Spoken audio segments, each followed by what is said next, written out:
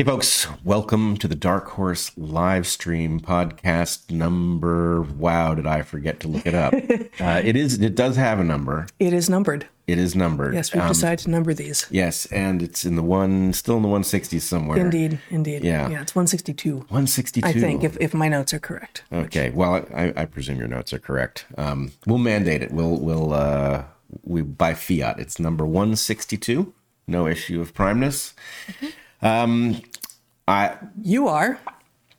It's a great point. I am Dr. Bret Weinstein. You are Dr. Heather Hying. And we are here hosting. We have plenty to discuss. I should tell you, I am not, as you well know, not totally on my game, having just recovered from COVID. Yes, COVID. Do you remember COVID thing? So, I was going to drop that into our discussion here in a way that was going to be surprising. Surprising. Yeah. Okay. Well, having just had COVID, it may still be surprising to me, at least, not being entirely on my game. Well, I have stepped on that presentation, but I will say I had one rough night, treated it aggressively from the get-go, spent 5 days in isolation. Are you feeling horsey? I did not take horse pace proper, but I certainly did take some medications that are well understood by those who well understand things to address COVID symptoms. It'd be useful to treat a wide variety of problems in both people and other organisms, including horses. Right, including horses, right. But anyway, I will say I had a very mild case. It was quite annoying in the sense of, every time you get sick with this disease, you have to think about how much damage it does. And although it's not a very dangerous disease to those of us who are healthy at this point, it certainly does damage across a wide number of systems, which is troubling. And, as we talked about extensively at the beginning of the pandemic, there is this question. Those who called this thing forth from a bat cave and enhanced it have inflicted something on us permanently. And okay, so maybe you get COVID every year or two and it compromises a week of your life, and presumably for reasons that we will talk about later on in the podcast, accelerates your rate of aging across multiple tissues. I'm sorry, Zach, can I get a towel? The cat just spilled a bunch of water all over the deck. This is not as bad as the pandemic, but it's bad. I admit that. I thought my computer may be about to fritz out because I got a situation. Anyway. Well, it's on the cords and such. You can just throw it to me and I'll just deal with it. We're good. Okay. Yes. Go on. What were we talking about? You were talking about... Yes, we were talking about the tissue damage. But anyway, my point is, one of the things that I said early on in our discussions was that the cost of the pandemic, no matter how mild this disease gets, is effectively indefinitely large if we let it get to the point that we are permanently stuck with COVID. And that is where we appear to be. It is now even people we're stuck with it. Believed that it might be addressed and driven to extinction early no longer believe that. I no longer think it's possible with current tech to drive it to extinction. And so anyway, there's a point about what if we just take all of my future cases of COVID until I am gone from whatever thing ultimately takes me out, right? How many weeks of my life are going to be compromised by somebody's idiotic decision to engage in gain-of-function research on bat coronaviruses, right? That's a huge cost even just to me personally. And then if you scale that up across all of the people of the earth who are going to be suffering from something, even if it's just cold-like, right? If you have 7 more colds in your life that are the result of Anthony Fauci, right? That's a pretty big cost for one dude to inflict on you personally for his own idiocy.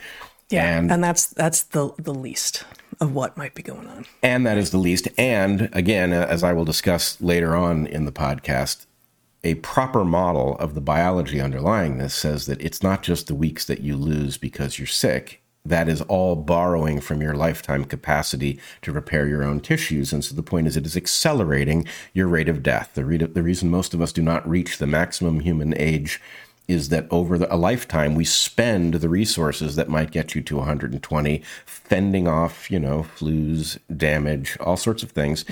And anyway, so they have now added another one. Even if it's a mild disease that we get periodically and it's just annoying, the cost is still arbitrarily huge.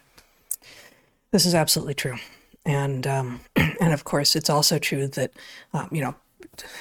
it's hard to meet anyone now or to hear of anyone really who hasn't had it at this point. And so, many people, most people have some sort of a mild case and it's fine, right? They appear to be fine with all of the caveats that you have just made.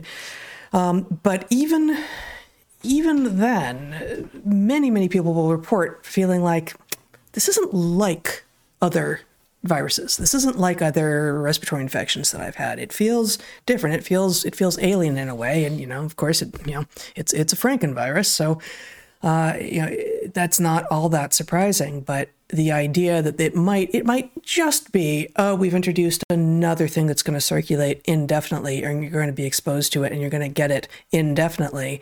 It's really unlikely that it's going to be that shallow an impact. So let's just say some of the stuff we're going to talk about today are some.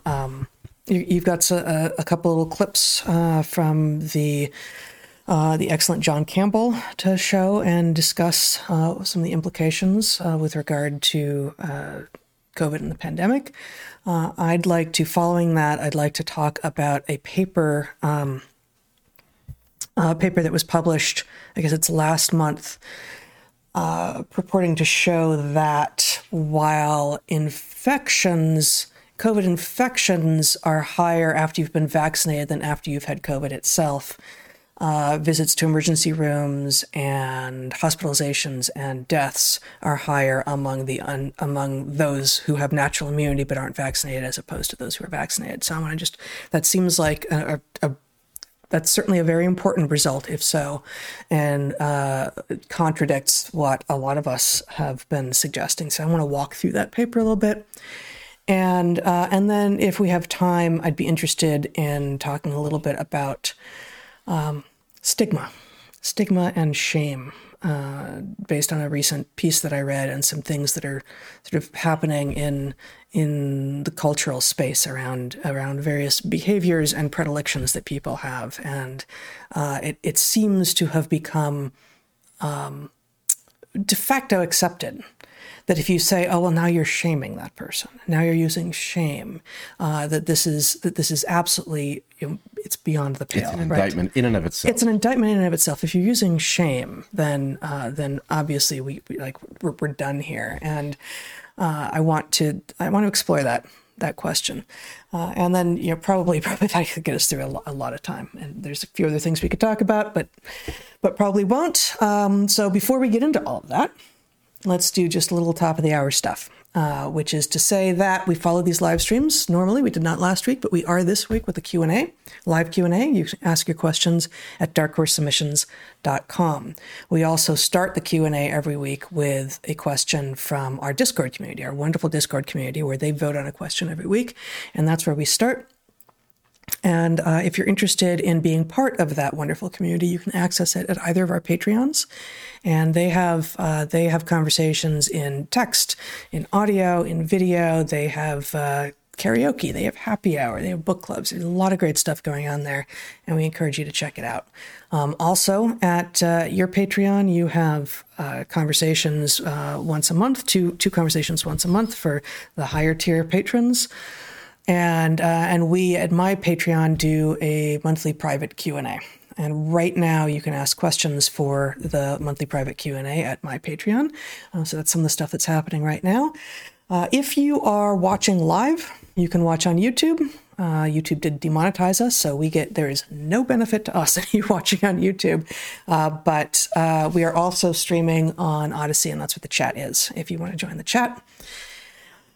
If you are looking for reading that reminds you of what we're doing here, we, of course, wrote Hunter-Gatherer's Guide to the 21st Century, which we encourage you to take a look at. And I write weekly at Natural Selections, which is my Substack. That's naturalselections.substack.com. This week, I wrote about the explorations of salmon. including a little bit about the kokanee, who are the sockeye salmon who lose their anadromy. Wow, that was a lot of words in one sentence that sound like jargon. So kokanee is the word that we have decided to use for this one species of salmon, sockeye, at the point that they are no longer taking the journey out to sea and spending most of their life there and then returning to reproduce and then die. And that life history strategy of being born in freshwater and going out to saltwater to live most of your life and then returning back to freshwater is called anadromy, or an anadromous lifestyle. And the kokanee, and it seems to have evolved a strategy that's evolved multiple times in these sockeye salmon, have lost their anadromy. They are effectively landlocked, and even in some cases, maybe where the landlockedness has disappeared, the kokanee lifestyle persists.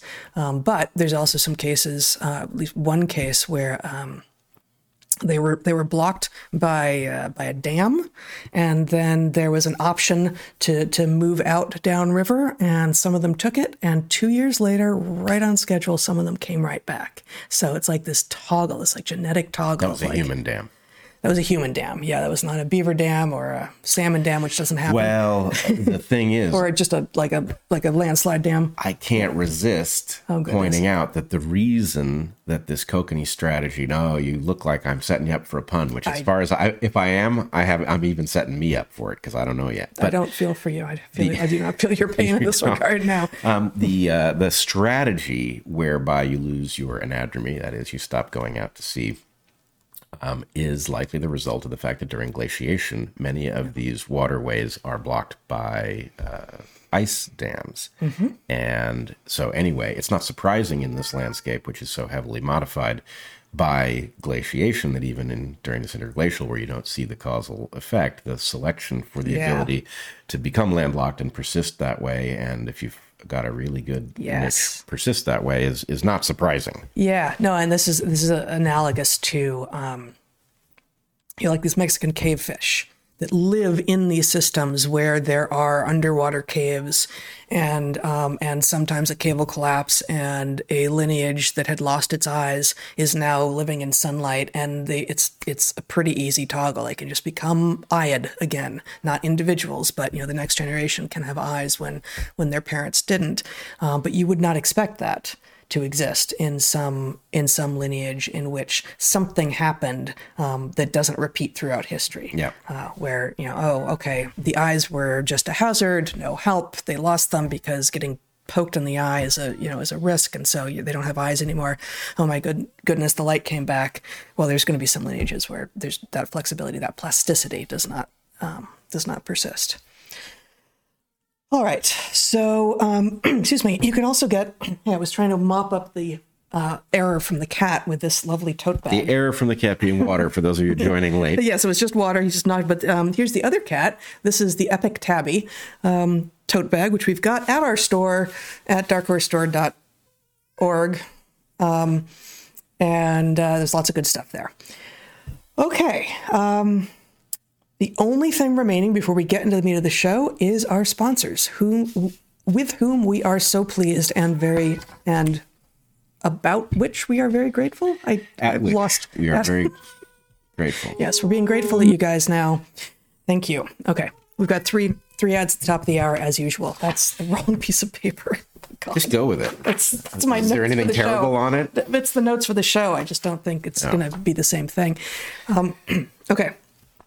Our first sponsor this week has become a favorite here at Dark Horse. It's House of Macadamias. That's right, nuts. Tree nuts are delicious and nutritious. They are generally high in fat and low in carbohydrates, which is increasingly understood to be both satiating and good for you. But each species of nut is different, and for many of us, macadamias are the best. Macadamia nuts take a very long time to grow, however, and because they are both rare and highly sought after, they have the dubious distinction of being the world's most expensive nut. Between the taste and the health benefits, though, they're worth it. They have fewer carbohydrates than most other nuts, for instance, half of what cashews or pistachios have, and 2/3 of what almonds have, which makes them the perfect snack for breaking a daily fast and controlling blood glucose. They're also uniquely rich in omega-7s, including especially palmitoleic acid, an unsaturated fat that has been linked to natural collagen production, fat loss, and heart health. And as we've said before, I've got the references right here in case you guys want those. House of Macadamias is intent on making this amazing food accessible to everyone. They've partnered with more than 90 farmers in Africa and now make one-of-a-kind vegan, keto, and paleo snacks. These include their dark chocolate dipped macadamias and a delicious assortment of bars made with 45% macadamia nuts in flavors including salted caramel and chocolate coconut. Our favorites are the simply delicious salted macadamias made with Namibian sea salt. They are amazing. We love them and think that you will too. Our House of Macadamias highly recommends House of Macadamias for all of your macadamic needs. Looking for something to nourish and energize you while in pursuit of the truth or while climbing the next summit? Well, go to www.houseofmacadamias.com and use code DarkHorse for a 20% discount on every order that you make, not just your first one.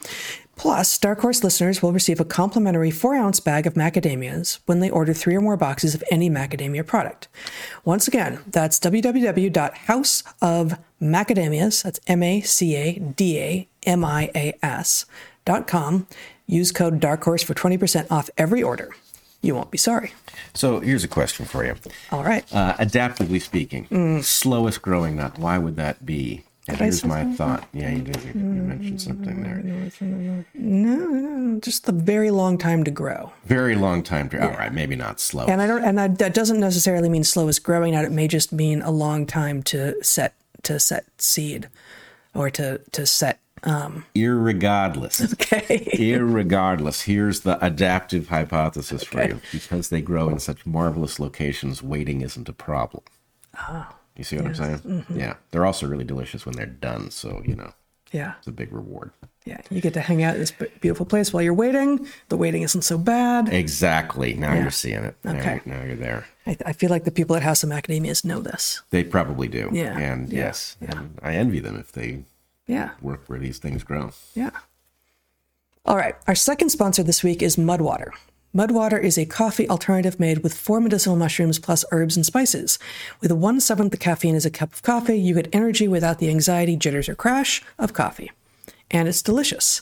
If you like the routine of making and drinking a cup of warmth in the morning but don't drink coffee, or trying to cut down on your caffeine, try Mudwater. Maybe you resolve to drink less coffee in the new year, but are realizing halfway through February that it's not quite working. If you're looking for a different way to kick off your day, a delicious, warming, enhancing way that isn't just a caffeine rush, try Mudwater. Each ingredient to Mudwater was added with intention. It has cacao and chai, lion's mane mushrooms, cordyceps, chaga and reishi, turmeric, and cinnamon. Mudwater also makes... Yes? You have something to say? Okay. Our Mudwater does not make anything for the cats, which apparently is what is upsetting Tesla right now. Mudwater, however, makes number of delicious things for people, including a non-dairy creamer out of coconut milk and MCT, and a sweetener out of coconut palm sugar and lucuma, which is the fruit of an Andean tree used by the Inca. You can add either of those if you prefer those options. You can also mix and match. Maybe add a bit of their coconut milk and MCT creamer, which is really quite good, with some honey from your favorite bees. Or if you don't have favorite bees, get some honey from your favorite beekeeper. And if you don't have a favorite beekeeper, I suggest you get one. We don't have one, though. Where's the pity? We will soon. I hope so. Or use mud. Actually, I think we do. I think we have a friend. We have a friend who keeps bees outside of Austin. Yes. An apiarist. He is an apiarist. Yes. As most beekeepers are, as far as I know. Let's see. There's some. Honey guides don't really keep bees. No, they don't. Yeah, honey badgers are the opposite. Not so much. Yeah, okay, so all the apiarists are apes, I think. Okay. Or use Mudwater's lucuma and coconut palm sugar sweetener and skip the bees entirely. And you could just skip this entire part of this conversation if you do that. Mudwater's flavor is warm and spicy with a hint of chocolate plus masala chai, which includes ginger and cardamom, nutmeg and cloves. It's also delicious blended into a smoothie. Try it. I recommend this. With banana, ice, milk, or your favorite milk-like substance, mint and cacao nibs. Fresh mint, cacao nibs, yum. Really, really good.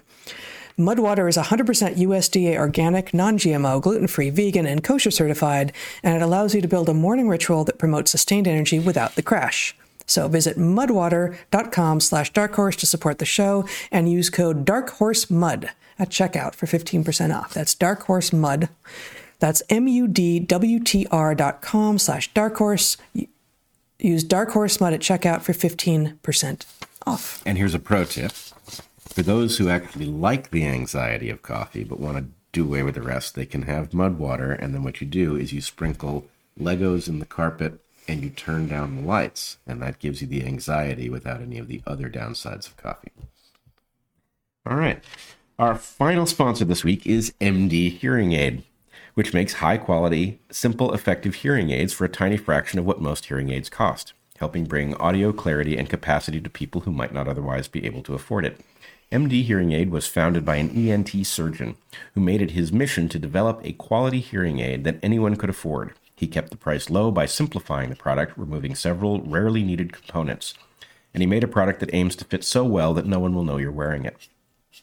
Other features include rechargeable batteries that last up to 30 hours, water resistance in up to 3 feet of water, and the Volt Plus model, and you don't need a prescription to get one. MD Hearing Aid has cut out the middleman, so you buy your hearing aid directly from the source, where audiologists and licensed hearing specialists are available 7 days a week.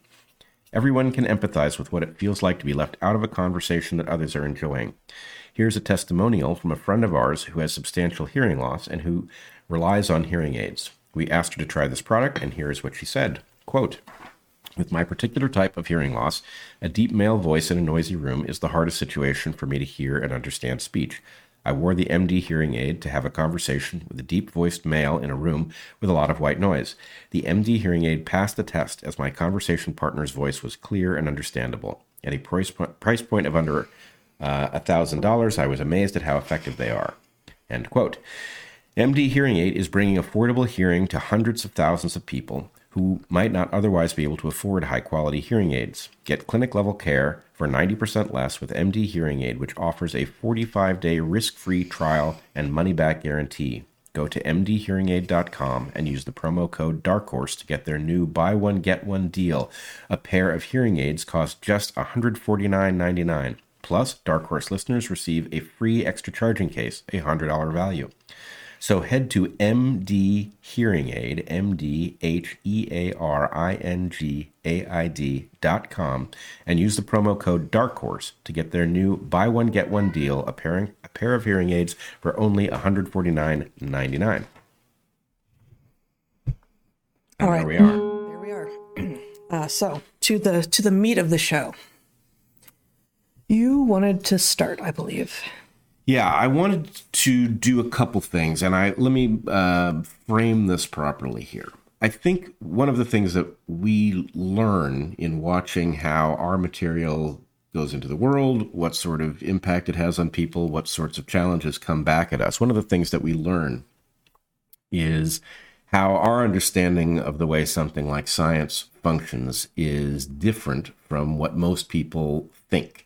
Mm-hmm. And, to us, the bread and butter of science is in the predictive power. But even that doesn't quite explain what science is and why it works the way it does. And in order to really understand its role in civilization, its role in pushing civilization forward, one has to get into the nitty-gritty of the philosophy of science. What is the product? Mm-hmm. And so, in any case, I want to get at the question of what is the product by looking back at some things that I and we have said over the course of the pandemic that now exist in a very different light as a result of work that has emerged very late. In this case, I want to talk about a couple of things that were discussed by John Campbell, who is I'll speak only for myself, but he is one of my favorites during the pandemic. He's extremely rigorous and careful, and he manages to navigate some of the most difficult territory in the pandemic with spectacular aplomb, shall we say. Mm-hmm. So anyway, my overarching point is going to be that the product of science, the good product, the thing that we want, the reason that we go through the effort of science, is not what you think it is. The product of science is not data. The product of science isn't even evidence or experimental results. The product of science is models. Now, I have to add a caveat right there, because you and I have said some very disparaging things about models. They're a different kind of model. The model to be super cautious about are computer models, right? Where you put into a computer that oversimplifies, especially the biotic world, some sort of a set of algorithms. You feed it something that is like data, and then it spits out a projection of what's going to happen. A climate model might be a very sophisticated computer mechanism for predicting future temperature. And they are fraught with danger because what those who build models know is that the more complex a model is, the easier it is for it to mirror some behavior for completely the wrong reasons. So although it looks like an accurate rendition of the world, it is not capable at all of predicting anything accurately about the future, because it is basically just mapping onto the past, and then your assumption will be that it will work in the future. So I'm not talking about computer models. Go ahead. The fewer inputs a model has, the broader it will be and the less predictive it will be, even if the inputs are entirely accurate. And so it doesn't have as much utility. The more inputs it has, the more narrow it's going to be, and the more likely some of the inputs are to be wrong, or maybe most to the point here, which is what I thought you were going to say. Your inputs are inherently riddled with whatever assumptions you have. And we are trying always in science to figure out ways to reduce bias. And because we are human beings always doing the science who have bias and who cannot completely escape our own bias, we are looking to control for that bias. But what you plug into a model will be based on what assumptions you have. And so it is often disingenuous for people to say, my goodness, look what that model just spit out, when in fact what it spit out is exactly the biases that you plugged into it in the first place. Right. That is one of the ways that a model can appear to be accurate and yet be inaccurate, in the sense that it predicts nothing going forward, that it maps properly onto the past for no good reason. So you want the simplest, if you were going to do computer models, you want the simplest model that manages to predict something going forward. But the predicting going forward is the key. And what I have said is the only valid use of a computer model is not to test something, but it is to create a hypothesis, which you would then need to go test in the empirical world. But put that aside. The point here is the product of science, the correct product of science, are models that work. Right? And I don't mean computer models. I mean models like a model of the atom, in which something called electrons have a negative charge. They orbit a nucleus, which is positively charged, composed of two components. They orbit in something called orbital shells, which have different shapes. And this is not an exact description of the atom, but what it is a highly predictive model of an atom that tells you a lot of what will happen when you combine atoms in different combinations and ratios under a wide range of conditions. And then at some point, the difference between the model and whatever the underlying reality is causes you not to be able to predict certain things. And that's where we are with something like the excellent model of the atom we have. It's imperfect, but it's very good for most circumstances. So like those orbital shells, like shell is metaphor. And it is, it's not...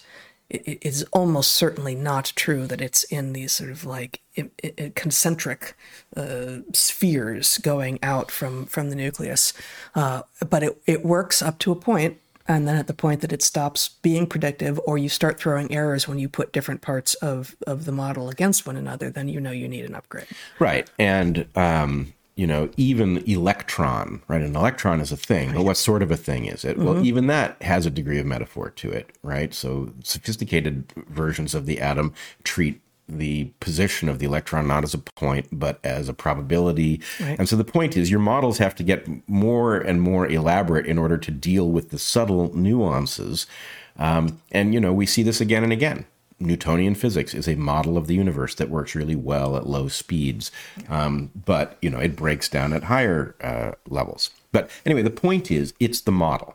Do you want to figure out what's going to happen on a pool table when you input forces in a particular way? Newtonian physics is a good model, right? It'll tell you what happens on a pool table pretty effectively.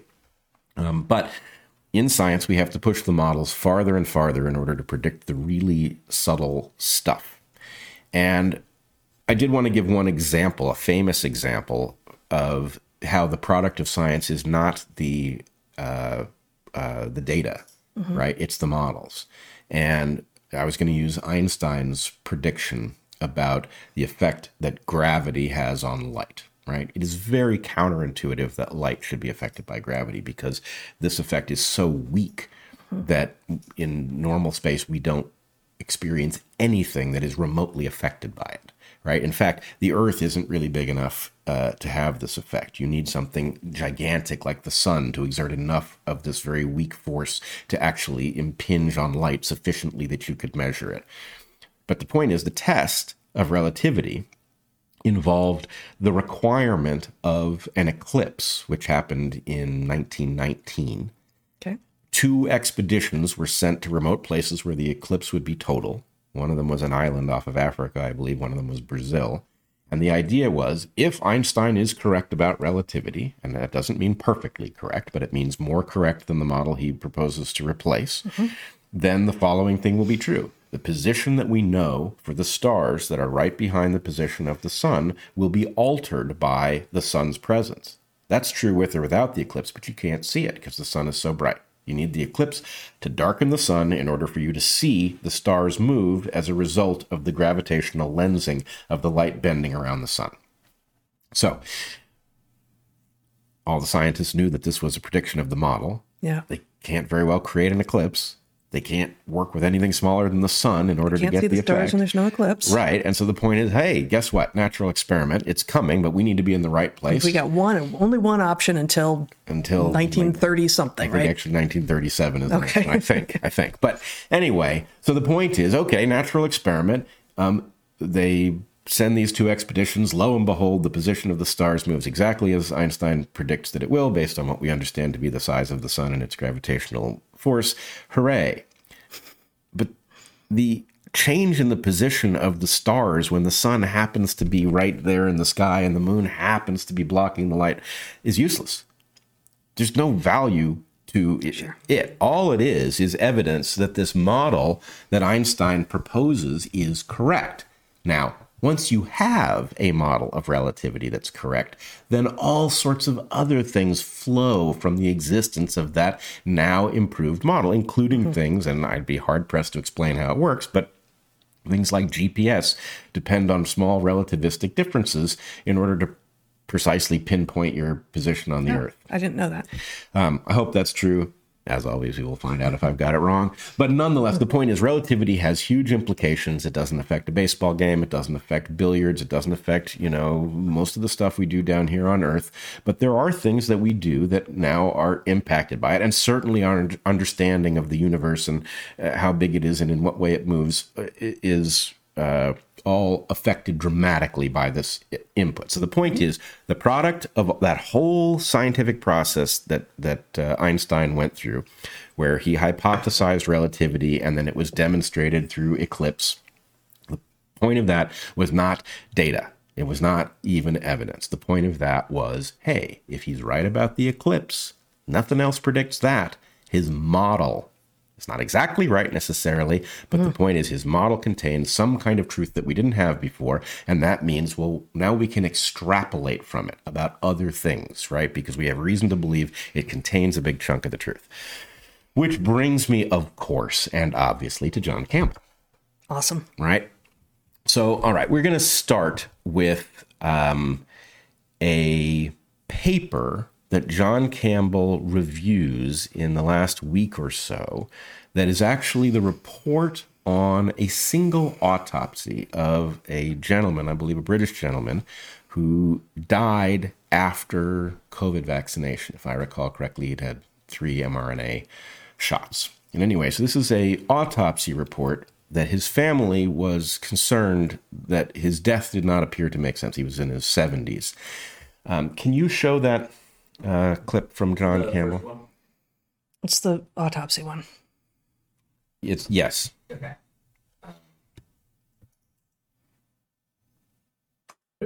So we can say definitively that this damage was caused by vaccine not by the natural infection. Let's have a look at the proof for that now. So here we see the SARS coronavirus 2 virus that we're familiar with, the spike protein here, of course. Now, the spike protein can occur on the virus itself, or the spike protein is also generated by the vaccine.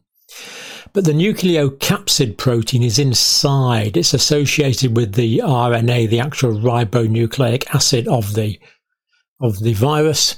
And the nucleocapsid protein is only found in the virus. It's never generated by a vaccine. So if you see spike protein on its own, that means it's vaccine. If you see spike protein and nucleocapsid protein, it means it's natural viral infection. That's the difference between the two. Now, in this first slide, we're looking at the frontal part of the brain, and we can see patches of degeneration and inflammation. On this next picture, we can actually see acute brain damage as well. Whenever there's a 1, that's death of a nerve cell, neuronal death. And 2 is microglial infiltration. These are the defense cells in the brain. And 3 are lymphocytes, which are associated with viral infection. And of course, all of these are pathological findings. None of them should be there. Is that where you wanted me to go? Yep. Okay, so I'm not going to translate this into English because John Campbell speaks English probably better than I do, but I am going to translate it into slightly less technical language so people can get the full impact here. What we have is evidence of substantial, that is to say, visible on microscope slide, brain damage in this now deceased patient. And the question is, why? What they found is spike protein in the area of damage. That's conspicuous, but that potentially has 2 different explanations. The vaccines produce spike protein, and the virus obviously produces spike protein. So in and of itself, that could be consistent with either. But what they in fact find is that spike protein is present, and another protein, nucleocapsid protein, which we have discussed before, nucleocapsid protein being proteins associated with the genetic content of the virus, is completely absent, even though in normal virus, nucleocapsid protein is actually more prevalent than spike. So were this the result of a cryptic COVID infection, it would be that both proteins were present. And in fact, what we have is only the protein produced by the virus itself. But further, and this is the point, this is the reason I'm using this particular clip from Campbell in conjunction with this discussion of models. Further, what is shown in these microscope slides and in this report is the presence of T lymphocytes at the site of brain damage, right? You've got dead neurons here, you've got spike protein, you've got microglial cells, and you've got T lymphocytes, okay? Now, all of that is actually the validation of the hypothesis that I put on the table. I will have to look up when it would have been the first time I discussed it. But I presented a model for vaccine damage to the body. We've talked about it a number of times since, but the model says you've got lipid nanoparticles that coat an mRNA message that encodes spike protein. Those lipid nanoparticles coding this genetic message do not stay local to the injection site, at least in some people, but probably all people. They escape into the circulatory system, they float around the body, and conspicuously, the vaccine manufacturers have no targeting mechanism whatsoever, which means they will be taken up by cells, I don't want to say randomly because it may not be random, but arbitrarily, cells that the vaccine manufacturers did not choose in any way. They didn't specify them as cells that you could afford to lose and therefore could afford to make this message and then suffer the consequences. And so what that means is that they will be taken up by cells in the circulatory system, very conspicuously in the heart. And then something terrible will very predictably happen. That very terrible thing is that the immune system will spot the cells of your own body producing a foreign protein, and they will make the only conclusion that your immune system could possibly make in that situation. Because that is exactly the marker for a viral infection, where your cells have been hijacked by a pathogen, and they start producing foreign proteins. And then the point is, in such a case, there's no rescuing such a cell. Once it has taken up this foreign message, killing that cell, even though that's bad, is better than the alternative. That's what the immune system is designed to do. Right. That's what it's for. Right. Hundreds of millions of years of evolution have built it to spot this very common phenomenon and to deal with it in the unfortunate but best way possible, which is to kill off the cells that have been infected. Mm-hmm. And so by creating a pseudo-infection, which is what these mRNA vaccines are, mm-hmm. they are effectively painting a target on cells in your body, whichever ones take up the lipid nanoparticle message, the lipid nanoparticle coded message. They are targeting them for destruction and autoimmune destruction of your own cells. And worse, this would be a temporary phenomenon, but they stabilize the damn mRNAs so that they don't go out of functionality and return the cells to an innocuous presentation that then stops triggering the immune system. Yeah. So anyway, here, what John Campbell has revealed and what that little clip shows is, lo and behold, all of the things that you would predict from that model, which I spelled out, are true. You have... So the thing that you haven't said yet, the connection, is that the T lymphocytes there in the brain next to the obvious brain damage is an indication that they were there looking for cells that were spouting viral messages. Viral message. So here you have damaged... You have a person who did not have an infection of the brain. We don't see any evidence of that here. What they had was a pseudo-infection of the brain with the mRNA messages encoded in the mRNA vaccines that was apparently transcribed in the brain into spike protein, caused the immune system to freak out, as of course it would, to then target cells and kill them. And you have the only thing we don't have is a live movie of this happening. What we have is all of the consequences that you would expect, sure, all here in a static microscope slide. And the point is, look, that vaccine wasn't supposed to reach the brain, right? It wasn't supposed to get into the brain. That's already a major design flaw.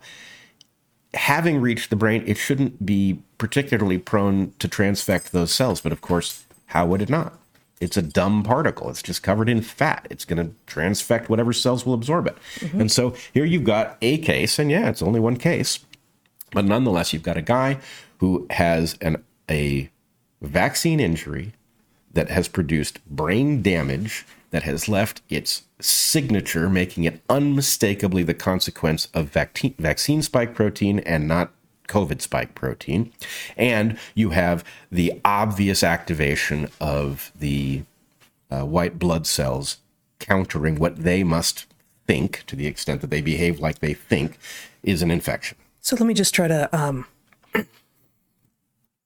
steelman the opposition here. Are there any known cases of SARS-CoV-2 in the body? The spike protein gets loose. Can the spike protein travel on its own in the body? Do we have any cases of that? I think the answer is no. But so if it could, then you would see that signature that is otherwise a vaccine signature somewhere. I think that's the only way, though, that this indication, this smoking gun of either there's spike protein and nucleocapsid protein in evidence in the place where the damage is, or if there's only spike protein, then it's vaccine injury. If there's both, it's virus injury. Unless the spike protein can never dissociate from the virus in vivo. I would bet that it does all the time, because the mechanism. If you get, let's take the unusual nature of SARS-CoV-2 out of the picture. Yeah. You get an infection with a coronavirus. It invades some cells. It causes those cells to produce foreign protein. Those cells produce new virus, which goes around infecting your own cells, trying to get out of you into somebody else. But what happens is, as the immune system gets better and better at recognizing the infected cells, it does break them apart. And so Right. almost So fragments. fragments. Sure. Yeah. But were that the case? If it's just like broken apart fragments, it doesn't have any ability to mobilize. Well, it shouldn't be spike and no nucleocaps. You could imagine a weird ratio. You could imagine the spike protein is more durable, and so the nucleocapsid proteins get broken up at a higher rate, but they're produced in higher numbers to begin with. Yeah. They shouldn't be getting into the brain in the first place, right? Sure, but that's a different question. It may or may not be, right? So the point is you've got a pathology that flows from these mRNA vaccinations. One of the things that we talked about, for which I believe actually we were attacked by PolitiFact, I'm not sure it was PolitiFact, but somebody claimed to have fact-checked us on this, was the blood-brain barrier question about the fragmentation of the blood-brain barrier from the spike protein in the damn so-called vaccines. Yep. So anyway, the point is, look, is this proof positive? No. But proof positive isn't a scientific thing. Right. What this is a bunch of different predictions of a model that show up in a case, right? And then the point is this as good as, an eclipse proving relativity? No. But what it is it's damn good evidence that that model was capable of looking into the future and predicting the results of somebody's autopsy. Right. Okay? Yep. So given that, and to get more evidence of similar sort, unlike in physics, we don't have to wait almost 20 years. right. And okay, so then here's my point. Unlike in that particular instantiation of physics, right? That weird, very famous case. Yeah. Here's my point, okay? The payoff of all of this is not even the model, okay? The model is great. The fact that we now have a model that says not only do we have an effect, right? This isn't correlation equals causation. This is, here's a model that predicts damage in an individual, right? Okay, but now the payoff comes from the extrapolation. Now we can go back to that model and we can say, okay, if this model overlaps the truth substantially, which I think is probably the correct way to say it, right? What else does it tell us? Oh, well, here are the other things it tells us. It tells us that you have a completely indiscriminate transfection agent that is going to cause your own immune system to damage tissues arbitrarily around the body. And the effect of that will be that it's not causing myocarditis. Yes, it causes myocarditis, but myocarditis is going to be one on a long list of pathologies, most of which, or maybe all of which, are more subtle, in which various tissues around the body are damaged by your own immune system responding to this vaccine being effective in places that the manufacturer either didn't anticipate or wasn't honest about. So what you mean when you say it doesn't cause myocarditis is that myocarditis and pericarditis, being injuries to muscle associated with the heart, myo, or the pericardium, the membrane around the heart, peri, are going to reveal themselves more easily because of the fact that the heart does not have repair capacity. See Bret's earlier work on telomeres and cancer and senescence, right?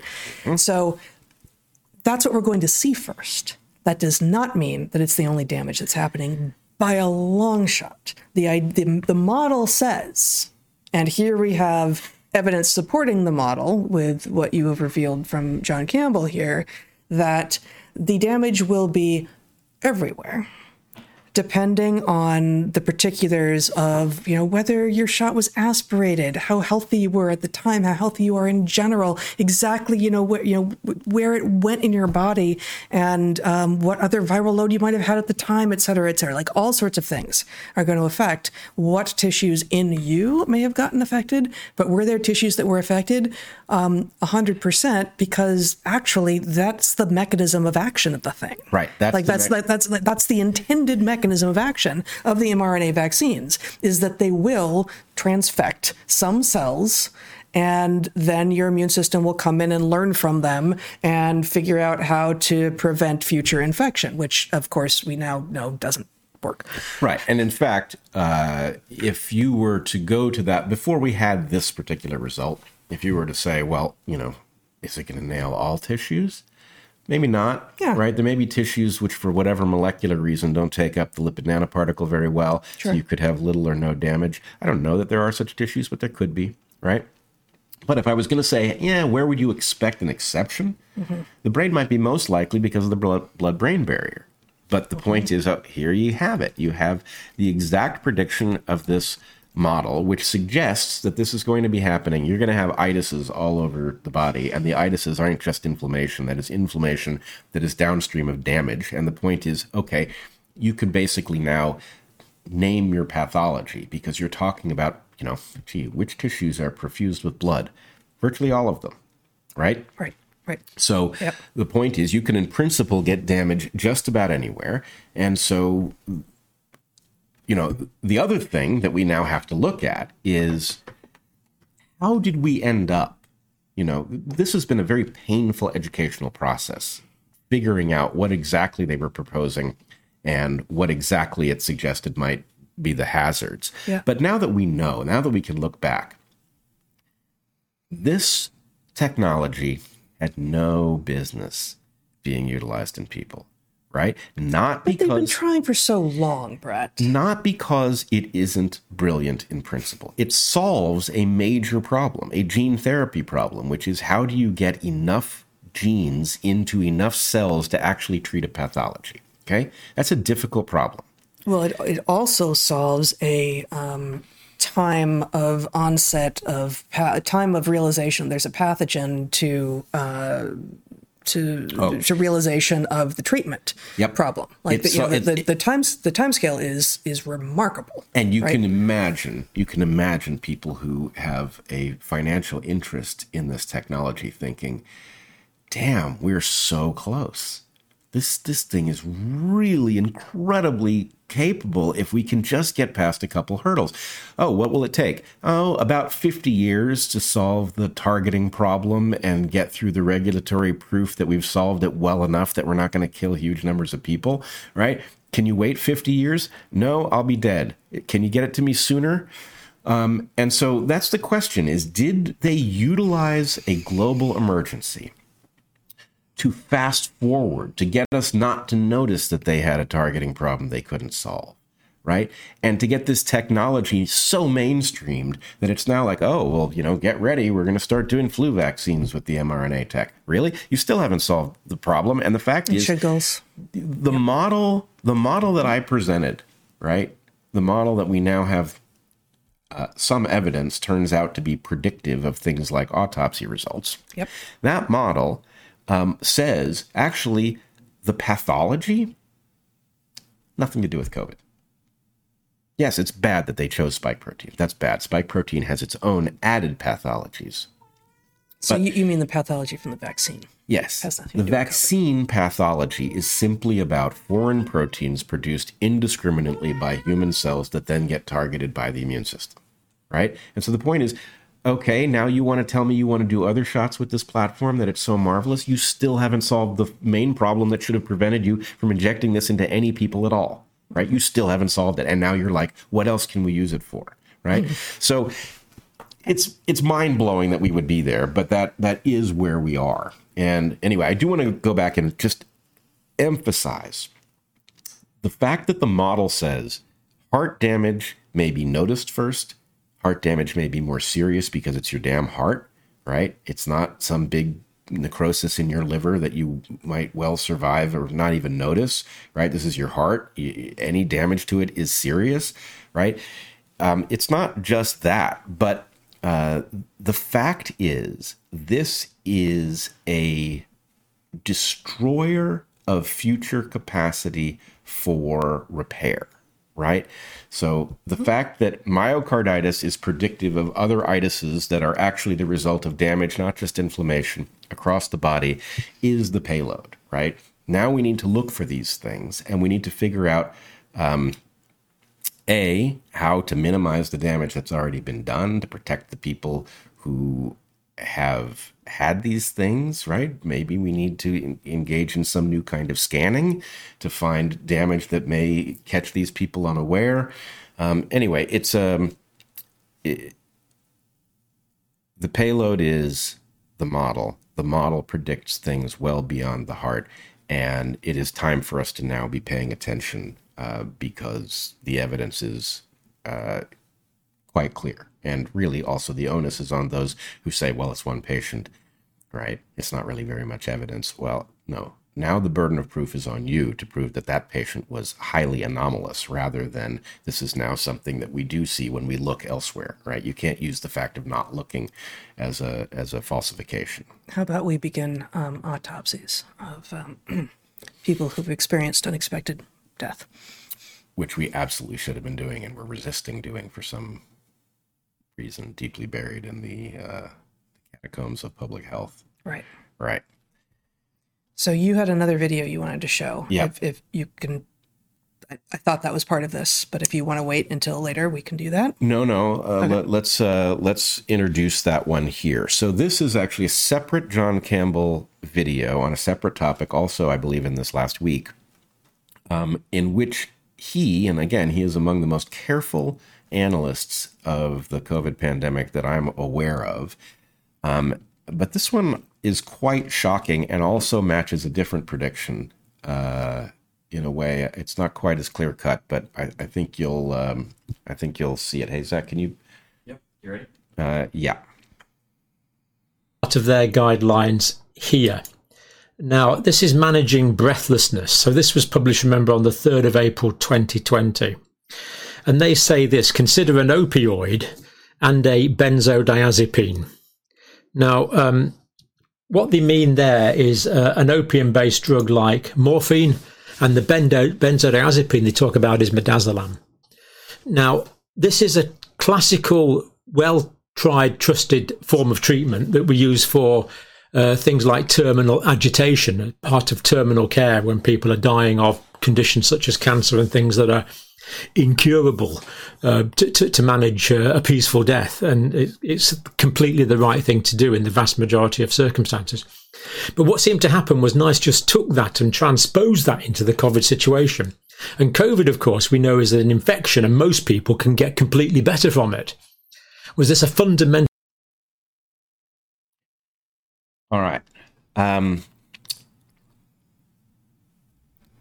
What John Campbell says here is that, and this is a British memo that he is unearthing here, a British memo from April of 2020, in which a recommendation was made for the treatment of patients who have very serious effects from COVID. These are hospitalized people who are clearly in jeopardy of death.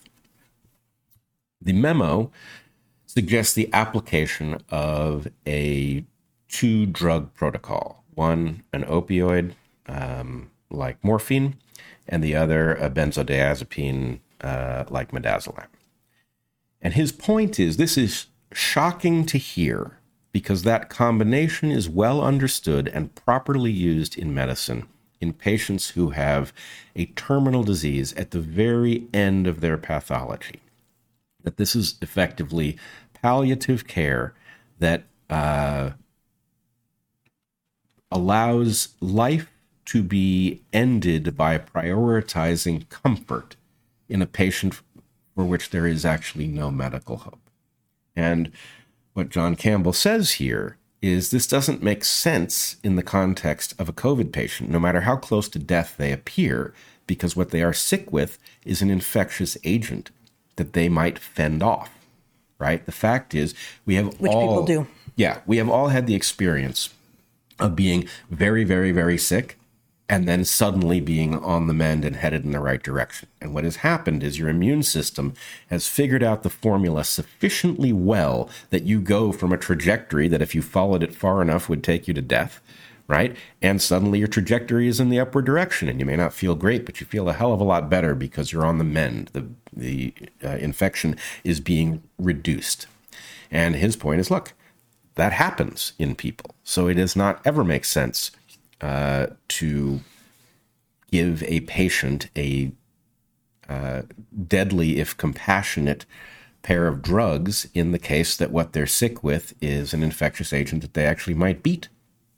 And I will say the title of his video involves the term euthanasia, which I struggled with a little bit because this is an official memo suggesting a use of this drug cocktail. This isn't the case in which somebody has said, well, this patient,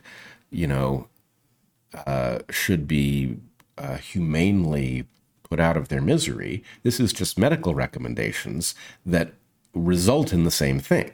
Now, I don't know whether that's an accident or not, but I will say there's a segment, those who watched my last Joe Rogan discussion, 1919, there's a section in there in which I become uncomfortable, and I actually discuss my discomfort. I say, you will hear me hesitating to say this, but I can't help but wonder. I say something like, I keep revisiting the part of the pandemic in which we are applying ventilators to desperately ill people, ventilators that we later came to understand were doing more harm than good. They were actually killing people.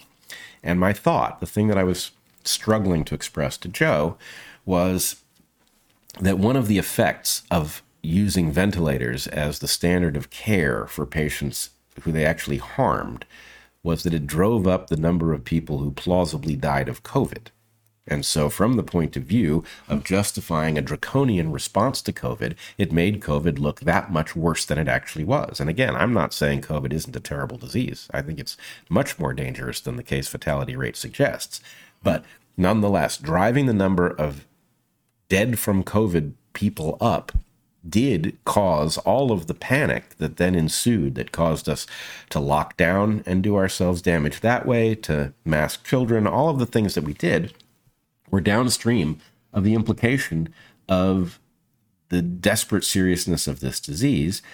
And we were induced to think this by many things, including fraudulent video out of China that misrepresented, people dying in the street, this sort of thing. Right. So anyway, this is not as secure as a autopsy result that matches a mechanistic model of the pathology that arises from mRNA vaccination, but it is another place where a prediction is now manifest. In other words, yes, I didn't see this drug combination thing coming, but it is perfectly consistent, right? The idea that a standard of care that increases the number of people who die of COVID was not just one thing. It wasn't just ventilators. It was also apparently, at least in Britain, the prescription of this combination of drugs and who knows how many other things, which is also consistent with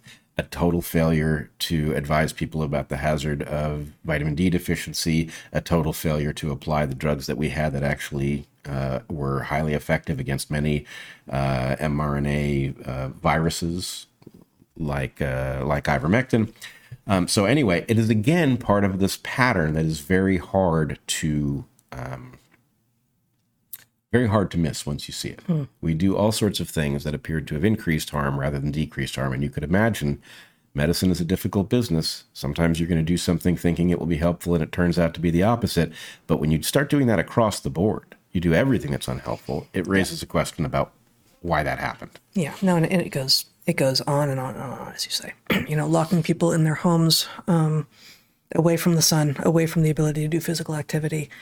I recently ran into, again, a picture, I think maybe out of Italy somewhere, of the police scooping up sunbathers because those were the people who were at risk and putting other people at risk, right? Being alone outside, catching the rays and generating vitamin D. And, we had, as obesity became clearly a comorbidity for this disease, and a really strong one, and we talked about some of the really remarkable evidence for that, we had a resurgence of the idea of fat shaming as the problem. Right. It's like, and again, maybe we'll get there later in this episode, but like it's the people who are shaming others that is the epidemic here. It's not the fact that actually there are going to be, regardless of whether you like it or not, or think it's fair or not, mechanisms by which this virus is acting in your body that allows it to do more damage if you have a lot of fat on you. It's not fat shaming. It's not. Yeah. I remember the sheer number of places where even just a basic understanding of COVID and how it transmits would have not only given you a different prescription, but the inverse was stunning. And I remember you and I looking at each other. I think I remember a image that we showed, probably of a newspaper article, discussing how they were closing down the trails in the state parks. And the beaches. Yeah. Right. And we're just thinking, you're actually going to harm people because if they're not outside, they're going home to an environment where somebody may have COVID and they're going to catch it. Yep. Whereas if they had been outside at that time, they would have virtually no risk of catching it. Playgrounds strung with caution tape. For months and months and months, children weren't allowed to play on playgrounds. I believe they literally put sand in skate parks. Oh, yes. I mean, that's just ludicrous. I mean, that's like almost... For a little while there, skateboarding was a crime. Wow. I know. Yeah. How did we not see that? Yeah. But you're right. They made skateboarding a crime. And just this sort of anti-fun, kids weren't threatened by COVID in the first place. Right. And you're pouring sand in their damn skate park, right? You're screwing up their world. They can't go anywhere. They're not going to school. You're going to take their skate park from them with sand? Like, you're just a terrible person. That's right. That's right. Go on. So I did have two last things that I forgot to say. I just add in here so that it's all in one place. So remember, the whole point of both of these examples... Can I just point out before you say it that what you've written there isn't English? No, it's not English. None of those are actually even letters in the alphabet that we use. Here's what I have learned after years of living with myself. I've learned two things. Okay. One, I don't have any choice about that. I know. And two, you don't have much choice. You have more choice than I do, but I have some sympathy for you in this regard. But Thanks. The other thing is that when I write notes to myself, the only question, they're not going to be readable. They're not going to be English. They're not going to be defensible to anyone else. The question is, at the point that I need to go to the note, do they convey enough that I can reconstruct my way back to whatever it was I was trying to say? And in this case, I think so. Yeah, it hasn't been that long. That's the key to doing it, is you want to write the note and then find it within 5 minutes. Usually that's short enough. Written language is just a brilliant invention that at some point you will be able to find. I'm not all that compelled that I think written language is great. I just don't think English should have been one of them. But that's the problem. Yeah. I see. Okay. Yeah, English becomes crazy when you start to write it down. For one thing, they're all the doubled words. That's drives me crazy. Does it? Yeah. Written problem. Oh, it is, because in speech you can distinguish between the two that's, but on paper you're just stuck with the fact that it's the same ASCII symbols repeated. So you want intonation introduced into the written language, and the way you do that is by not writing it and speaking it. Yeah. I'm glad we had this conversation. I am too. I wish we'd written it down. We are getting to the limits of the time period in which I can still. But you don't think that's intentional on my part? It might be. you may end up proving your point here. Yeah. Okay. No, I actually can read the first word. I just don't know what's on the second line. The first word is model. The first word is model. The second word is DNA, and then the third word is got it. It's attenuated. You don't say. Yeah. I do say. No, I do say. Okay. Okay. So what I wanted to just wrap this up with is the following thing.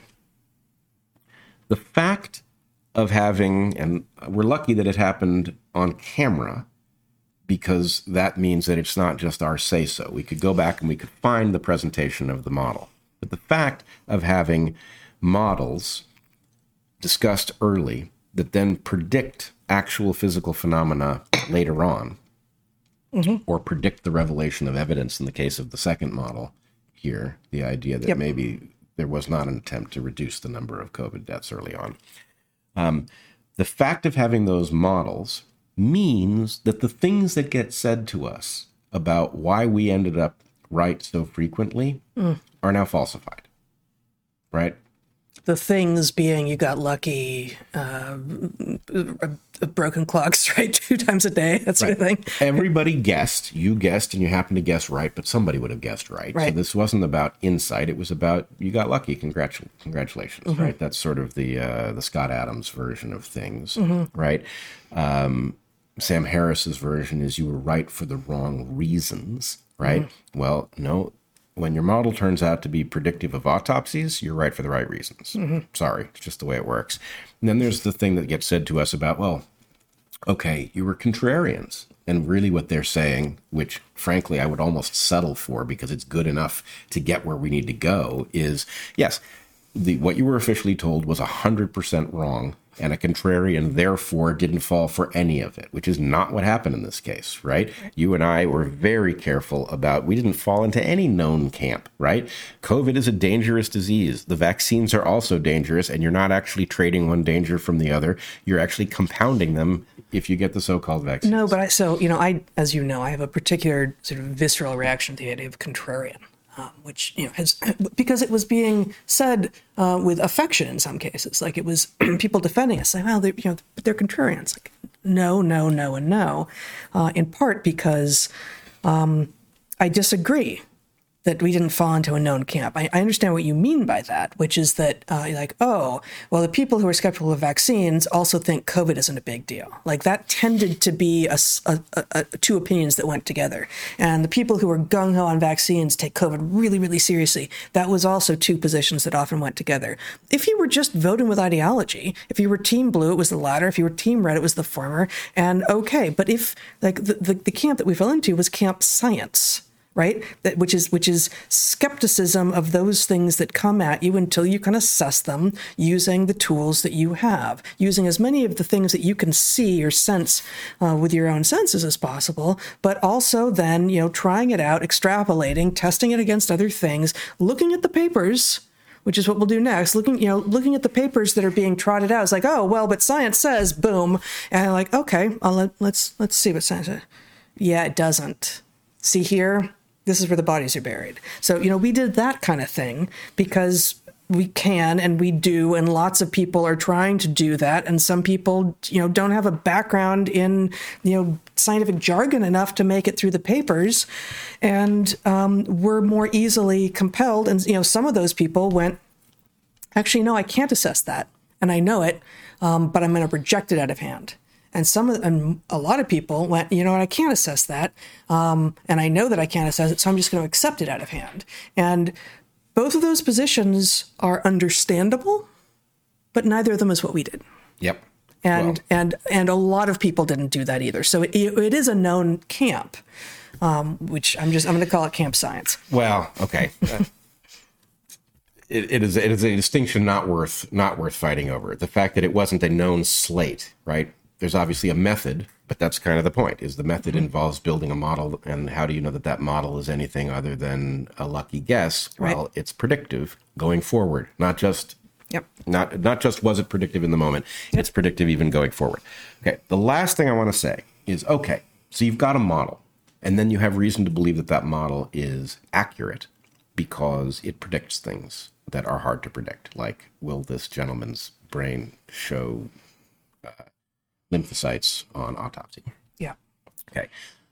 And then here is what an extrapolation looks like. Not only do we have you're going to find damage across the body, and you've only noticed it in the heart because heart failure is so conspicuous, but this is going to be pathology after pathology. That's one thing. Mm-hmm. The other thing is this. The transfection technology that the mRNA vaccines utilized was, in one way, absolutely special, and in another way, not that special. And it is the distinction between the special and the not special that tells us how to evaluate the relative risks, which we did correctly. Okay. Mm-hmm. Everybody who is coming to realize how dangerous these vaccines are and were has focused on the mRNA vaccines, right?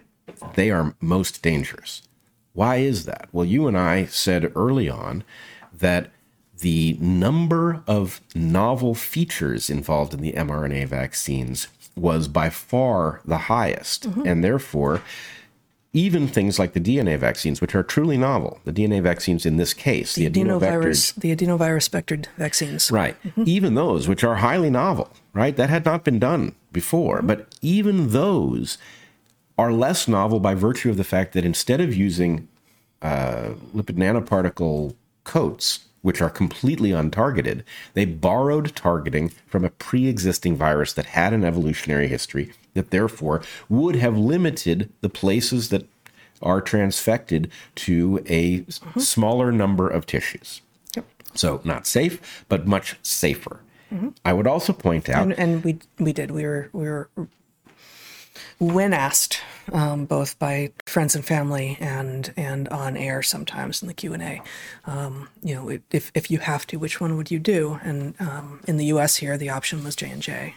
right, and that turned out to be correct in spades. The Christine Stable-Ben work shows a slight all-cause mortality benefit for the DNA version. I don't know whether that will hold up over the long term because, of course, pathologies will eat away at that.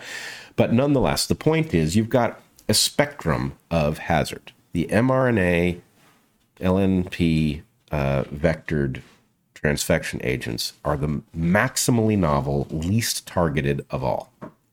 Okay.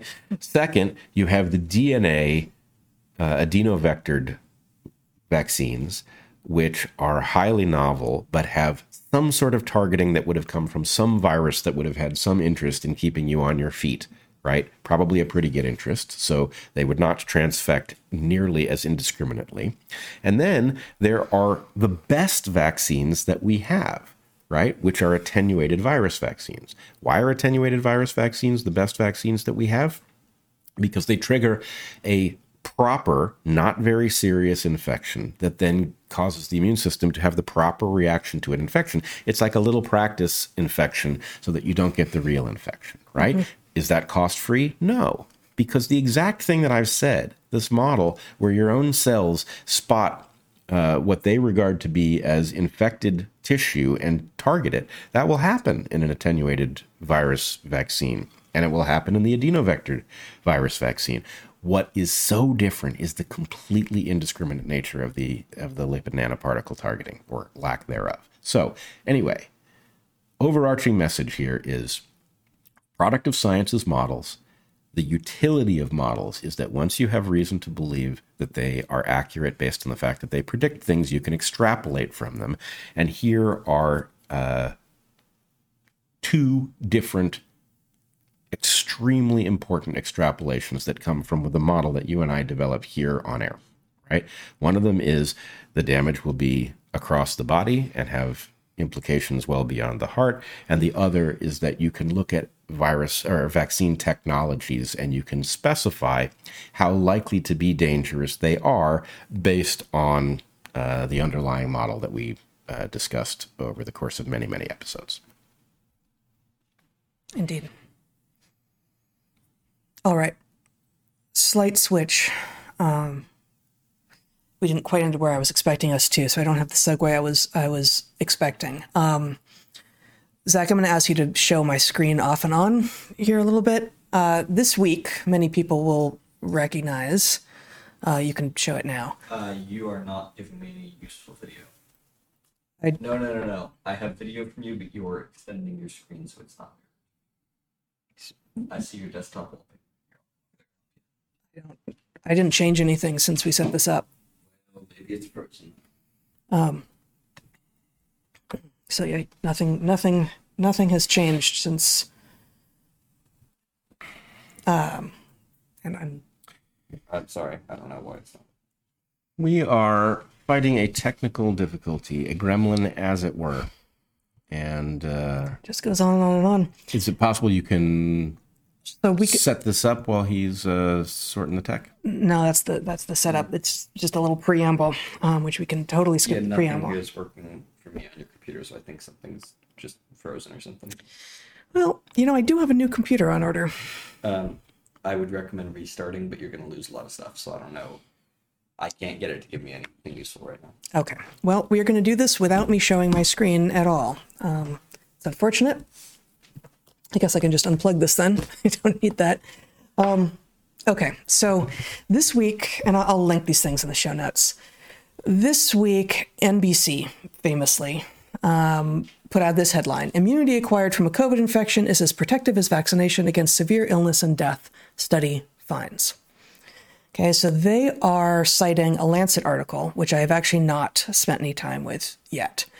And my first reaction to this was, well, it's about effing time, right? And in response, some number of people point out that Mother Jones. Remember Mother Jones? Mm-hmm. I loved that magazine. I loved it more than I loved the New York Times. And Mother Jones has fallen farther and harder. Mother Jones, back in May of 2020, had a headline, "Anti-vaxxers have a dangerous theory called natural immunity. Now it's going mainstream." Quote, "Your body's an amazing being. It knows how to take care of itself." Okay, so that was Mother Jones. Wow. Incredible. I hope that that woman has an immune system that is intact, but she doesn't seem to believe in it. The woman who wrote this. That's amazing. That's amazing, right? And then when I search the New York Times for natural immunity, as you know, as the phrase natural immunity with the quotes, I get a December 5th, 2020 hit. Natural immunity from COVID is not safer than a vaccine. So that's the conclusion. And then the second hit for natural immunity, when I look in the New York Times this week, after NBC has revealed the results of this Lancet article, I have a hit from August 29th, 1954. Science in Review, man's natural immunity to disease may be bolstered by 2 recent discoveries. Now, if you do scroll down in the natural immunity stuff, you do find a couple more things from the pandemic, but it's all about how natural immunity is basically an anti-vaxxer's creation. Okay, so we have this article out of the Lancet this week, which again I have not spent time with. But one of the things that happens as a result of the NBC putting out a headline like this is that people will put in the responses, "Yeah, but," right? Like, "Yeah, but this paper." And so one of the papers that I saw a few times come up was this, and again, apologies, I can't. I think if you plug it back in, it might work. Okay, we're gonna try this. So hold on, let me find a thing that I might want to show now. Hold on. Yep, I see your screen. Okay, I've got the beach ball of death. Just hold on a minute. That's always fun. Okay, nope. Give it a second. I guess. So this paper comes out in.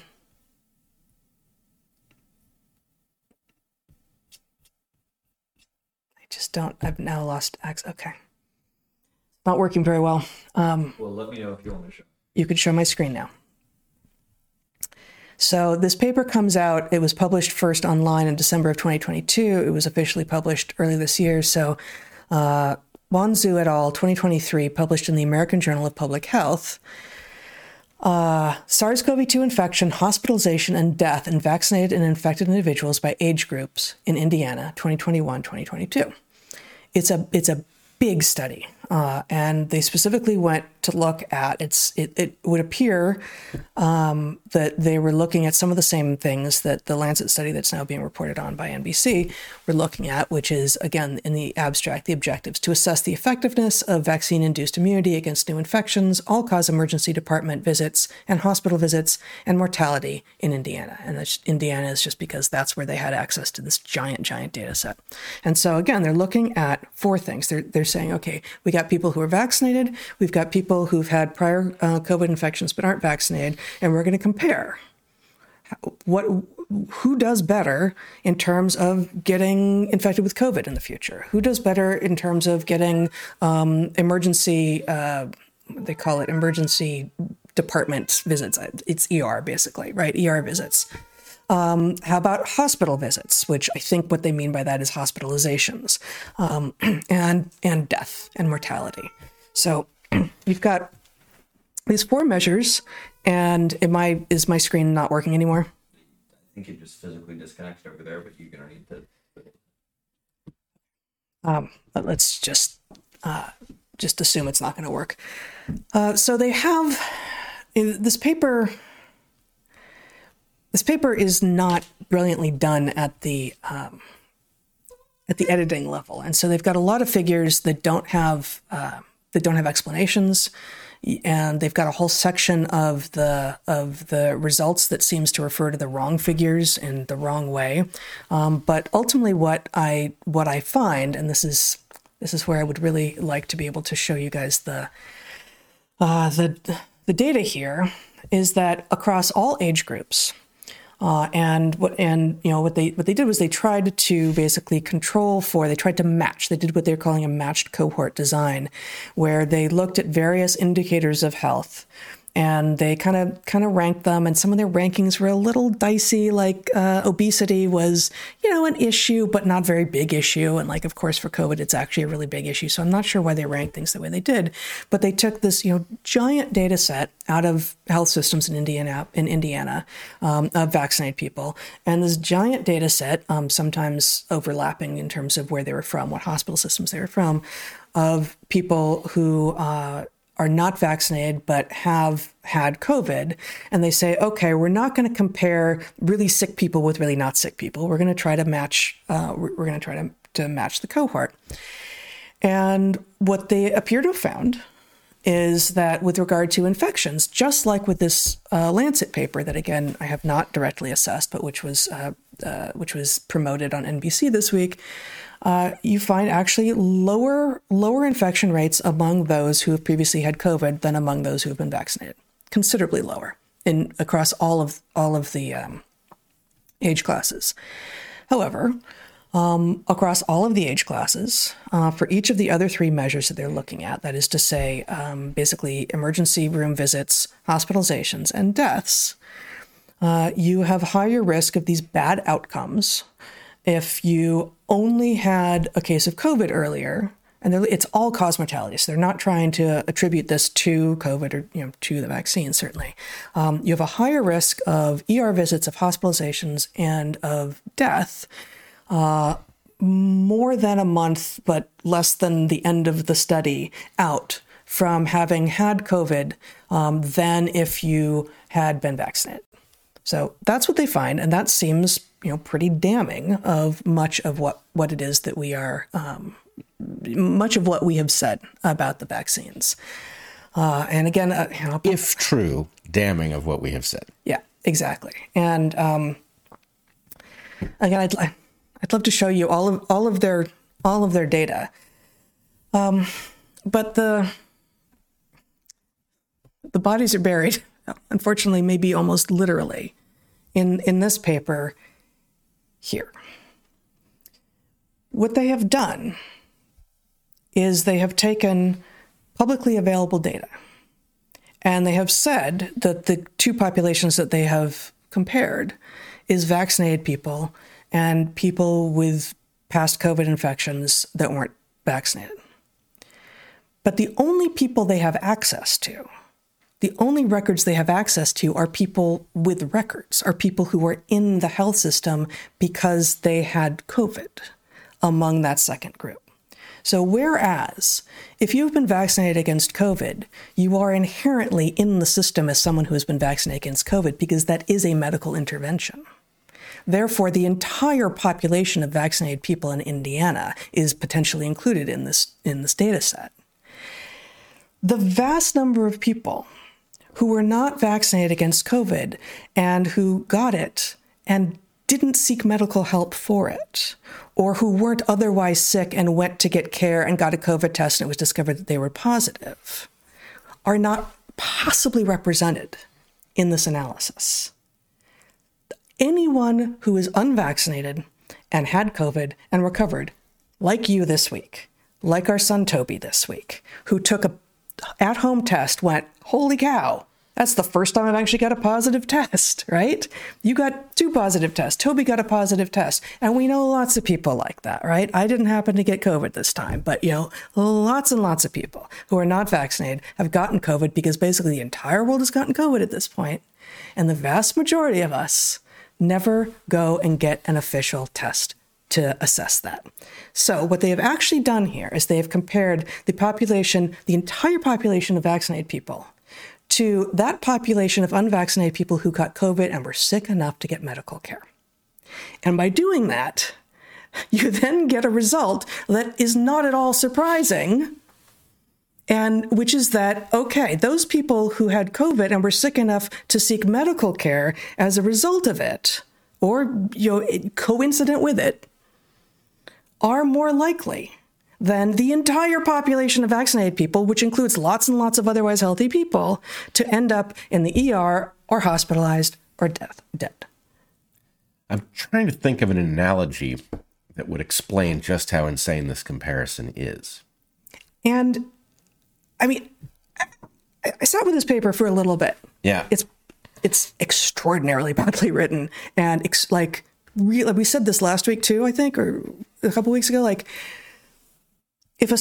obviously this is a kind of paper that no student of ours could have submitted to us. But if a student of mine had submitted a paper with figures like this, I would have told them they needed to fix them, that I would not even assess it like this. I mean, it is that bad. The labeling, the lack of labeling, the lack of clarity, it is that bad.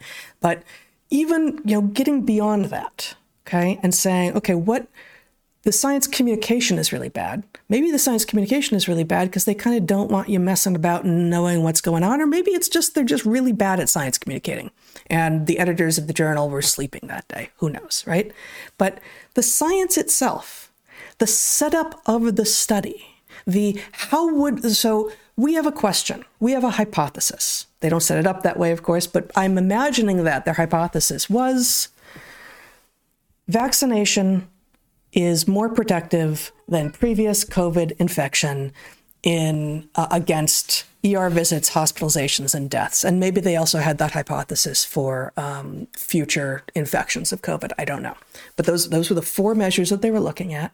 And note, too, that with regard to, even though they didn't include a lot of people who are unvaccinated and have had COVID in this analysis, they still have a result that shows greater protection from future COVID infections from natural immunity rather than vaccination. So in that way, this paper is coincident with the Lancet paper, but it's the other stuff that is remarkable, because I basically guarantee you this is going to be a paper that gets trotted out over and over and over again to demonstrate the safety and efficacy of these vaccines, and it does nothing of the kind. Well, it is designed to fail. It's impossible to say it's intentional, but it appears intentional. If what you're describing is accurate, the non-comparable nature of the two groups is so extreme.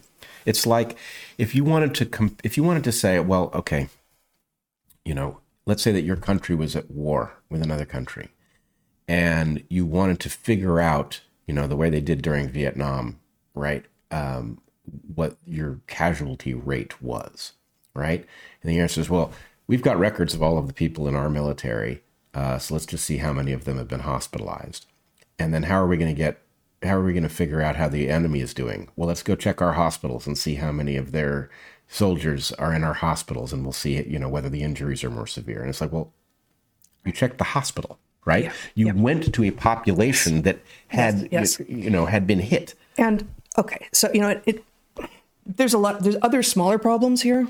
Like they don't even start counting. They say, oh, well, it takes a while for immunity to happen, and so we're going to start counting a month after vaccination or a month after COVID infection, which of course will guarantee that you miss some of the more acute vaccine injuries as well. Yep. Right? Not all of them by any means, but the ones that happen fast are going to be totally missed by this. But I think that is a decent analogy, and I don't think there's a perfect one. Like it really is, but it would be useful, I think, for us to come up with as many ways of describing this as possible. Like you've got a population, just pretend these numbers are even for the moment, just for ease, even though they won't be. You've got a population of 100 people, 50 of them are vaccinated against COVID, 50 of them aren't, okay? And some scientists come in and say, we want to figure out if the vaccine is actually protecting against COVID infection, against hospitalization, against ER visits, against death.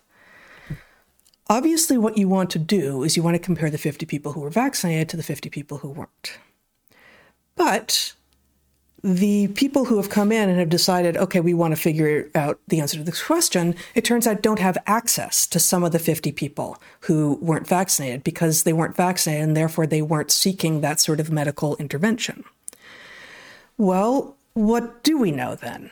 Okay, some people who ended up with COVID, and this wasn't quite perfect, so that sort of assumes that the entire background rate is that everyone's had COVID, I guess. Some number of the people who end up with COVID who aren't vaccinated are sick enough that they get medical treatment. Okay, cool. We'll take those. We'll compare those people, and let's call it 10 of the 50. That's high. 20% of the people who didn't get vaccinated end up with, and who have COVID end up with it bad enough to seek medical help. No way it's that high, but let's just keep it that way for ease of numbers. You've now got 10 people that you're comparing to the whole 50 over here. And those 10 people have already been selected for not doing very well in the face of this disease. Is that because of something else? Well, the authors of the study will say, no, we try to control for that. Well, maybe, but you didn't control for everything, did you? And the fact is that you pulled from a small sliver of the population that you claim to have pulled from.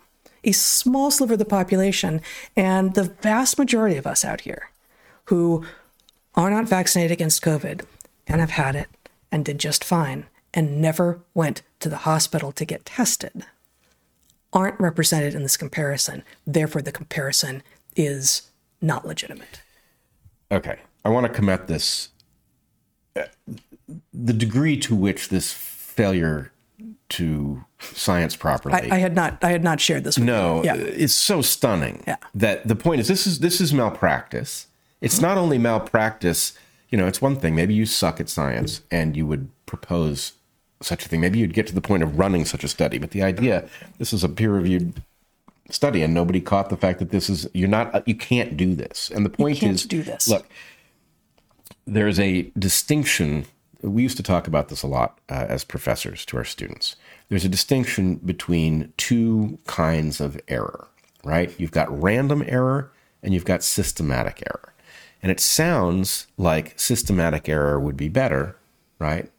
Because random error, who knows what's in there, right? But in fact, the point is random error is okay. You can deal with random error by having a larger data set. It will swamp out the error. The signal will overwhelm the noise. And big data set here. Like random error is going to be okay. Right. Yeah.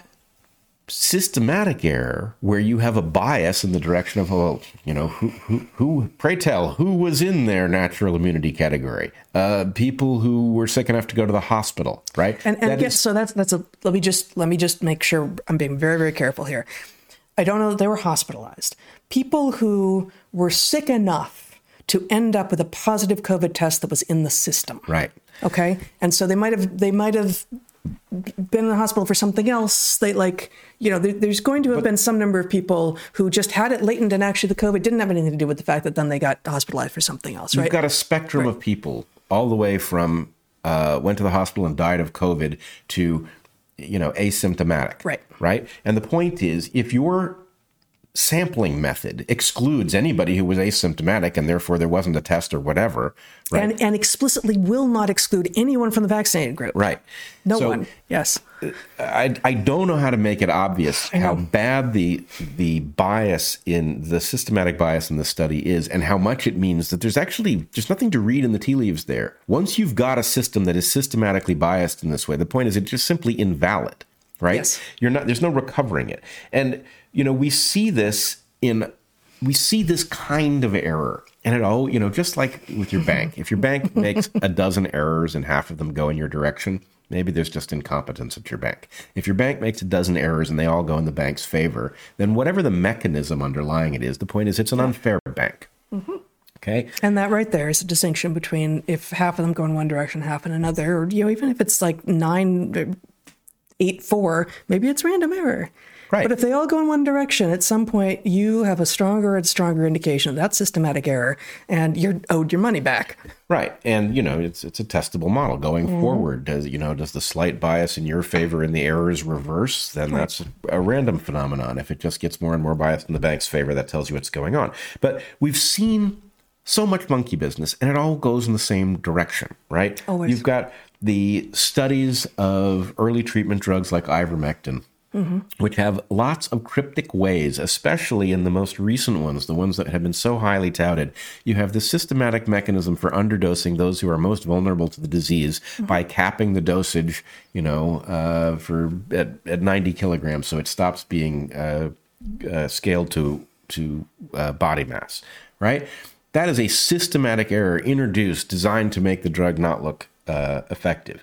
Also, the crazy way that, whether you were vaccinated or unvaccinated, and therefore your outcome as a result of, in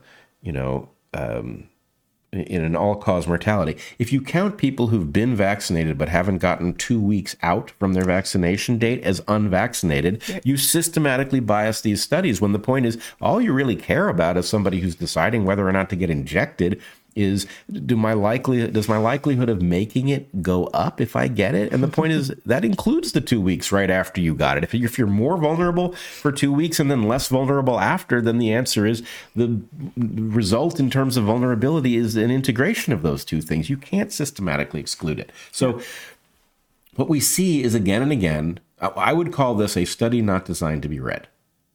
Right? Well, and that's actually completely consistent with the, this is going to sound like hyperbole, but I think I've never seen figures this bad. Like, it is stunning.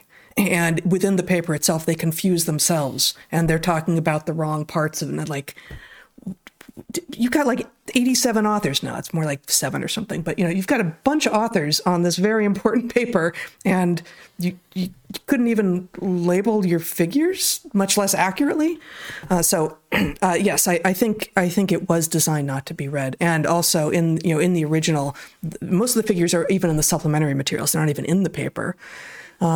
Those, once you find them and figure out what they actually mean and put it together, are actually readable. But the one that's in the paper is like tiny, and you have to like expand it, and then it's kind of fuzzy. Like, what is going on here?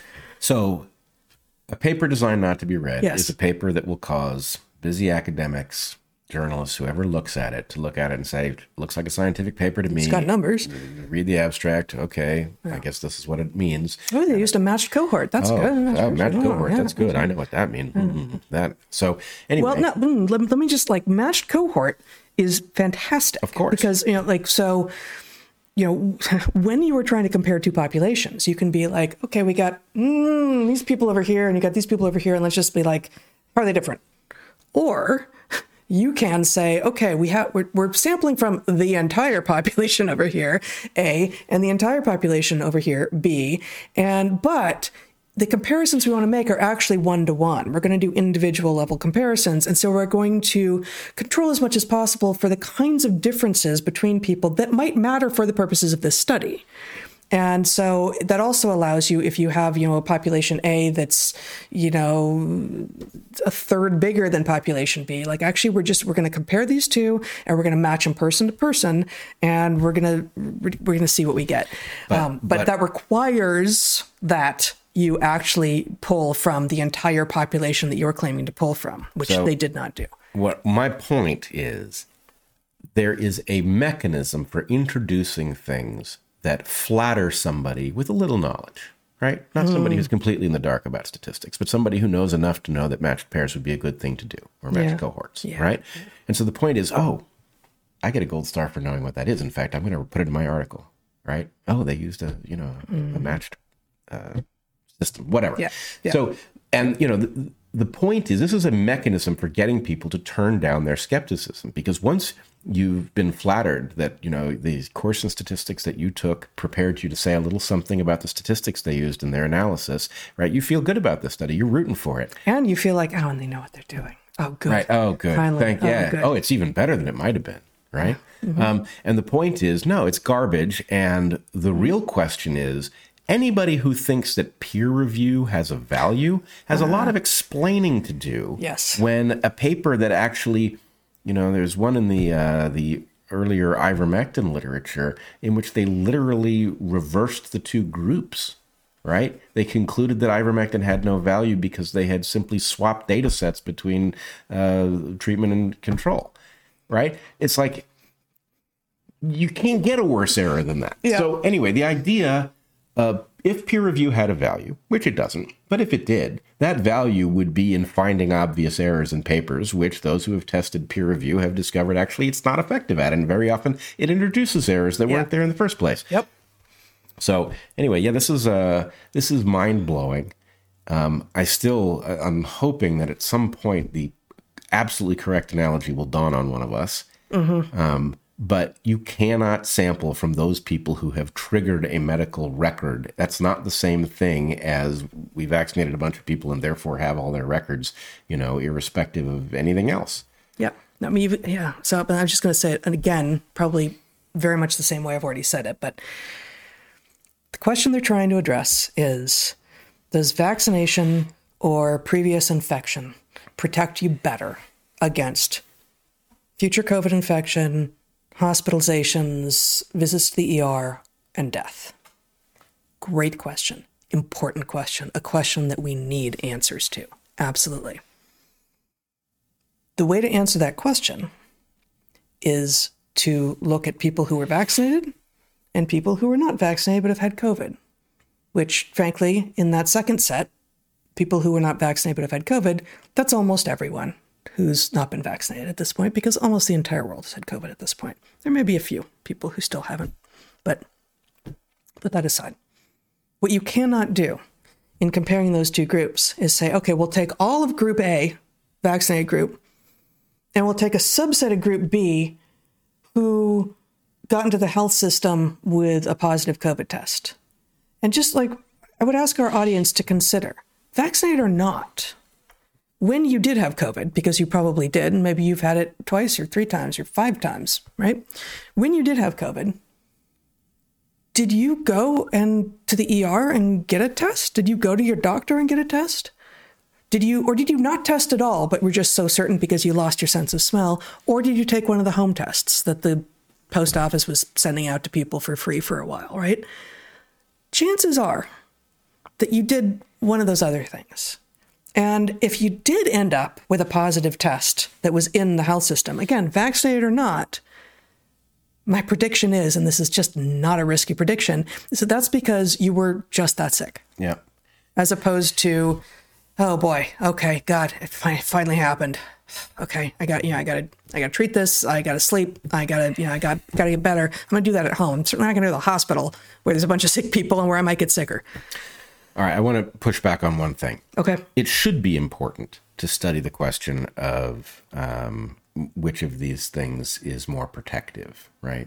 The so-called vaccine or prior infection. I mean, I think we know the answer. Well, we do, but it should be important. But in some ways, we have a holdover idea that it is important from a period in which we believed much more strongly in the idea that these things actually prevented people from contracting COVID. The idea that what you are really doing is compounding the risks of the two things, and you are not choosing between them because getting the vaccine doesn't prevent you from getting COVID. And maybe there's a complex story in which it affects what kind of COVID you get. But the point is, it should be important, but it isn't, right? What we have is a very damning video in which a much younger Anthony Fauci says, of course, natural immunity is better than any vaccine. Everybody knows that, right? That's effectively what he says in that clip that circulates. And the point is, okay, yeah, we all do know that that is the natural order of things when it comes to viruses. But in this case, what we have is a confusing situation in which it really isn't clear. There's all the shenanigans that have been played with, you're unvaccinated until you've been vaccinated for 2 weeks, and therefore which category were you counted in? There's all of this stuff. And so really the point is, if you died a week after being vaccinated with COVID, that might have been a COVID death. Right. And yeah, exactly. So the right thing to do at this point, given the I believe, artificial complexity of the picture, right? Where we are given information that's hard to parse. You know, oh, that person died unvaccinated. No, they were vaccinated. They just weren't 2 weeks post-vaccination, right? If they're going to play those kinds of games, the only game in town here really are measures that are ungameable, right? Like all-cause mortality, right? You're in category A. Did your all-cause mortality go up, right? That tells you, I don't need to know the mechanism, right?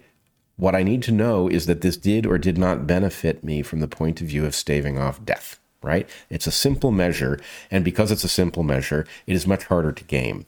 And anyway, I think that that's where we are, in part because, as we have said multiple times, science is the most powerful way for figuring out what's true, but it's a fragile mechanism, right? It requires that you do it right. And when there are so many people with so many perverse incentives to do it incorrectly, to reach conclusions that are rewarding because somebody wants to, you know, have a paper to wave, right? The point is, no, it's not going to work. Science doesn't work under those circumstances. You need people who actually have as their highest priority discovering what is true, whether or not it flatters their preconceptions. And we're just not in that environment. We're in an environment of endless scientific sophistry. That's right. Let's just say a few things about stigma and shame. Oh, good. No, really, actually, and I think there is a segue here, which I didn't see, which is that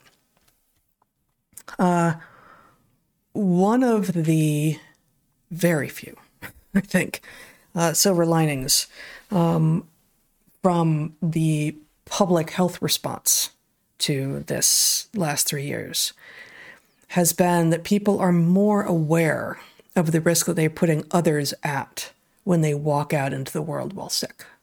Yep. And it got ridiculous for a while. Like there were moments I remember being in like a restaurant and having something stuck in my throat and being like, oh my God, must not cough because I will get the look of death from every other person in this restaurant, right? And so, you know, like with everything, it can be taken too far. But should there be a stigma against you taking your productive cough out into the world and into other people's spaces? Yes. Yeah, there should. There should.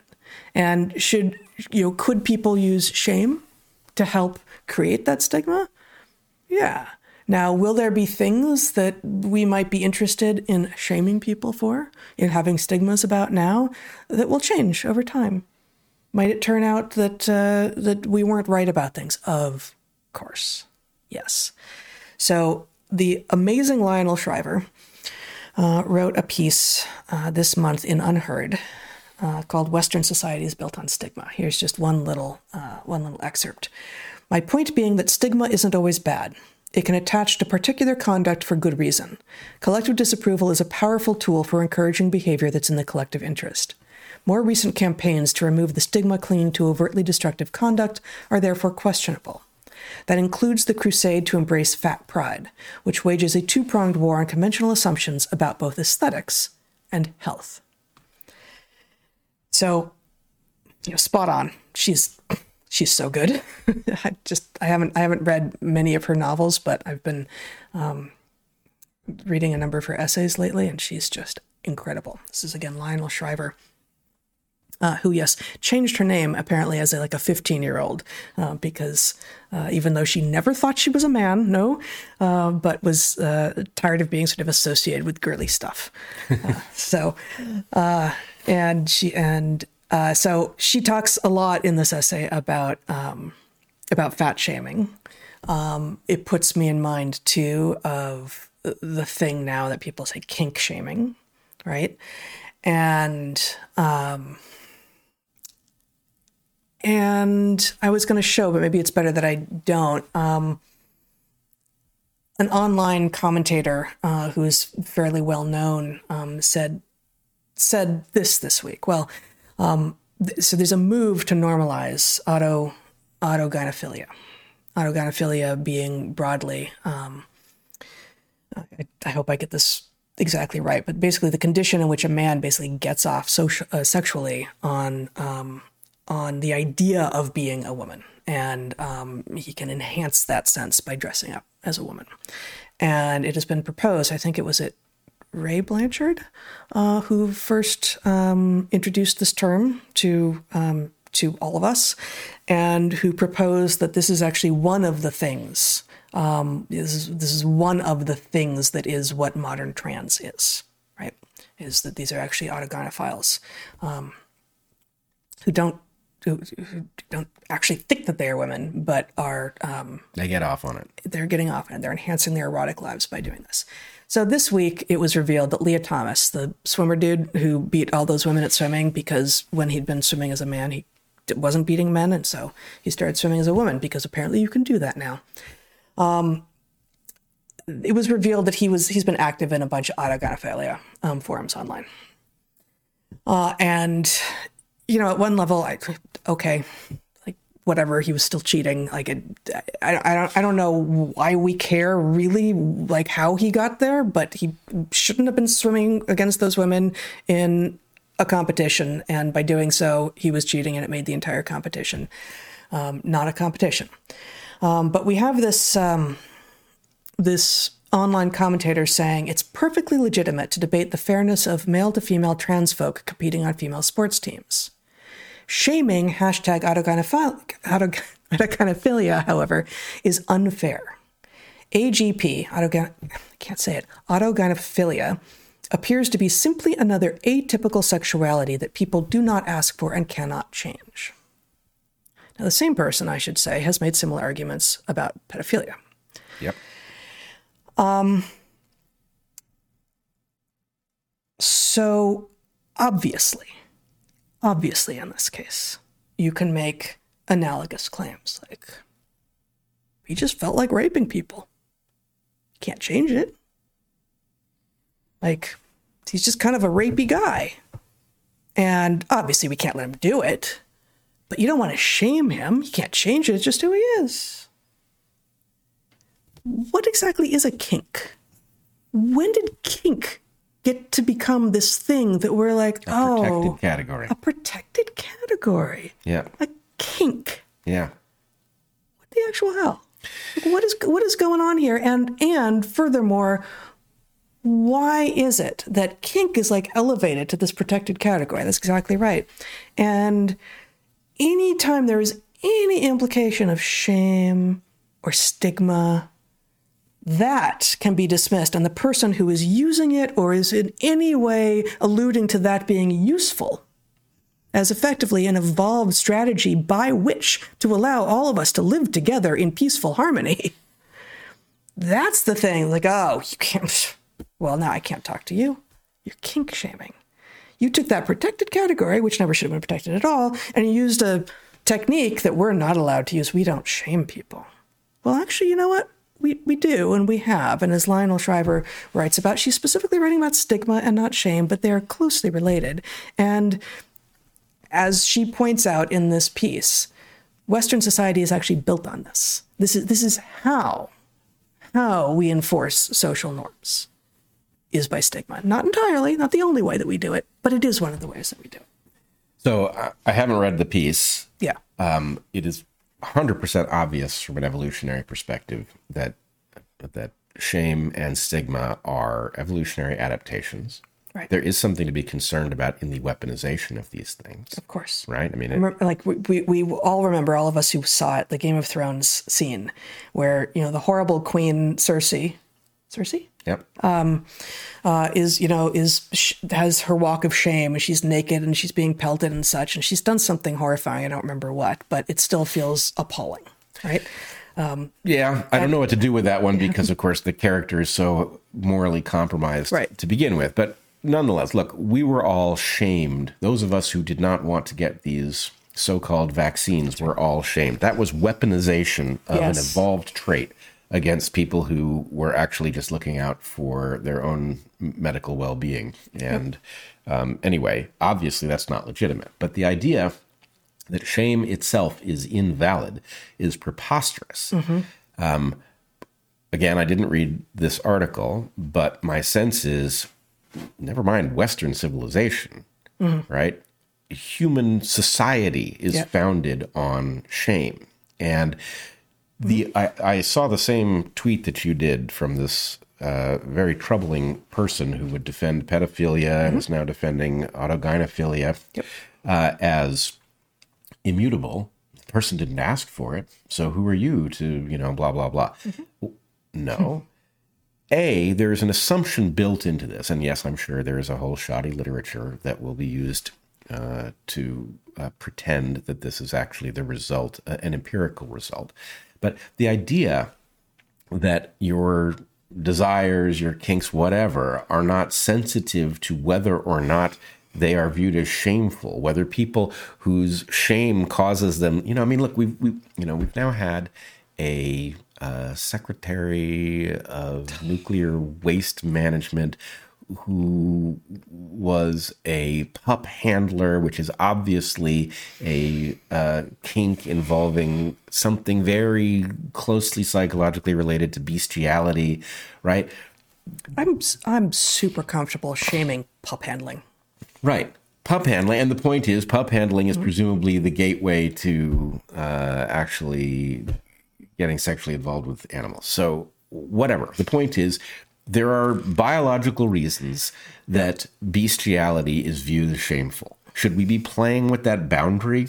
Right? No, we should not be playing with that boundary. Right? Likewise, we can say exactly the same thing with respect to incest. Could you make an argument for tolerating incest in cases where you're not going to find any deleterious recessives that get doubled and cause birth defects? We shouldn't be playing with this boundary in the first place. The point is So the argument will come back like, well, but the boundary is inherently fuzzy because, incest is an easy one to describe the border being fuzzy. Like full sibs, no. Second cousins, right? So, where is the boundary? And that's going to differ by situation and culture and, opportunity. Honestly. But you and I used to teach all the time that where is the boundary is not a valid argument against a principle. Yes. Right? And yes, but you seem to be arguing about, should we be playing with the boundary, which suggests that you can see that you can find the boundary. No, my point is like everything else, how close to the cancer would you like to get during the surgery? I'd like to get far enough away from it that you didn't miss any. Right? Yeah. Take it all out. Where should we have the boundary in our, tolerance for incest? Really far away from incest. Yeah. Right? Really far away from any place that it has impact. Yep. How free should we be to play with sexual violence, Not really free at all. I really just don't want to see it legitimized. Pedophilia, huh? How young is too young? Well, how about just stay the fuck away from people who are too young for you, and let's talk about what hard boundary we should leave in the law and what kinds of really serious penalties we should inflict on people who violate that age restriction.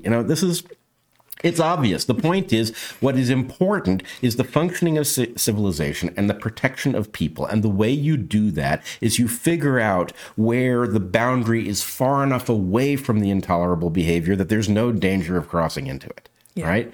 And so anyway, I'm not interested in hearing about the problem of shame. Yes, shame misapplied is bad, right? Yes, yelling, if it's too loud or in an inappropriate context, is bad. Yes, skipping a period too long between meals is bad. But the point is, none of these things are inherently bad, and people are just, it's sophistry all the way down. They are taking instances in which something is misapplied and using it to invalidate the whole category because there's something they want to do. And in this case, it's, something that gets them off, but it's not. Civilization is not theirs to screw up. Yeah. No, and to the degree that a lot of these arguments, like, autogynephilia appears to be simply another atypical sexuality that people do not ask for and cannot change. That sounds like a kind of libertarian argument. And there were people, and there will be people who show up and say, well, who could it harm? Not our responsibility to figure that out. But B, the number of inroads being made to protected women's spaces with the argument that some tiny minority of, in this case, people engaging in sexual kink, that it's their rights. It's the tiny number of people over here with sexual kinks who, oh, by the way, all happen to be men, get to override the rights of, half the human population. Yeah, no. Nope. I think we're done. Like, this has got to stop. It's got to stop, and somehow we need the proper tools to talk about what's really going on, because undoubtedly there's a parameter in here that should be called reinforcement, right? Where it may be that I bet it isn't even any genetic predisposition at all. My guess would be it is the accident of early experience that causes somebody to have some sexual focus that's off. Totally. Right? Yes. And the question is, does it get reinforced enough that it becomes a fetish? And I think the technical definition is that it's somehow required to get off, right? That's what a fetish is. Yeah. Okay. But the idea is, how does something end up in that category? Through some process of reinforcement, where some initial interest that wasn't okay has been fed upon, probably by people making money off of, let's see what weird kinks, haven't been met by some supply, so we can make money by feeding them, right? So you find some really fringe stuff, and you feed it, and you make money, and then the point is, okay. You might even create it. Right, but then... okay, you've now reinforced, A, the idea that it's normal. Yes. You've reinforced, B, the person's sexual focus on this thing. And the point is, and then some pseudo-researcher is going to say, oh, well, it's just, they didn't ask for it. Yeah, so given that online forums and social media and advertising separately are doing all of this positive reinforcement of ridiculous behavior, the idea that the rest of us aren't allowed to employ some negative reinforcement? No, not only are we allowed to, it's our obligation. It is our obligation. You've got online and social media communities who are riling themselves up into a state of kinkery, and advertisers of various sorts who are helping if they happen to create the products that are related to that kinkery. And there's all the rest of us out here. Many of whom aren't paying any attention to this, but all the rest of us. And I think you've nailed the word. We are actually not just allowed to, but obligated to engage in negative reinforcement. No, that's not interesting. That's not good. I don't care if you think you get off on that. That's not okay. Stop it. Yeah. Now, I would add one more piece to the puzzle, which my guess would be Shriver didn't find. But this... yeah, I mean, most of this that we're talking about wasn't in her piece. Yep. Yeah. Most of... the most fundamental version of shame as an adaptation has to do with the fact that shit stinks. Shit stinks so that people cannot help but be repulsed by it, right? And that means that you, as a producer of same, have to be very careful about how you do it, where you do it, what you do after, wash your hands, this, that, and the other, so that you do not find yourself shunned by people who will be acting on, yes, a crude proxy for a later to be discovered microbiological reality of you're a hazard if you smell like that. Yep. Right. And shunned, shamed, stigmatized because you're literally a vector of disease. Right. Or you could be. You're a vector, depending on what you've eaten. You're a vector of disease. Yeah. And the point is, you know what else it is? It's a training program. Right? The point is, if you smell like that and people shun you, you might learn to change your behavior so you no longer smell like that. You become a non-hazard to people, and they might welcome you back into polite society. And so the point is, that's an exact model of what should be going on here. Right? Be the non-vector you want to see in the world. Right. So, okay, you're applying for the job of Secretary of Nuclear Waste Disposal, and you want to use your platform as a governmental official to broadcast your dog sex fantasies. Is that right? Sorry, that's inconsistent with your role as a public official. Why don't you come back when you've got that good and cured? Right? I mean... So, there's obviously a line here where that particular person, I don't remember his name. Sam Brinton, no longer in the position, not for the kink, but for repeatedly stealing handbags from airports. Is that right?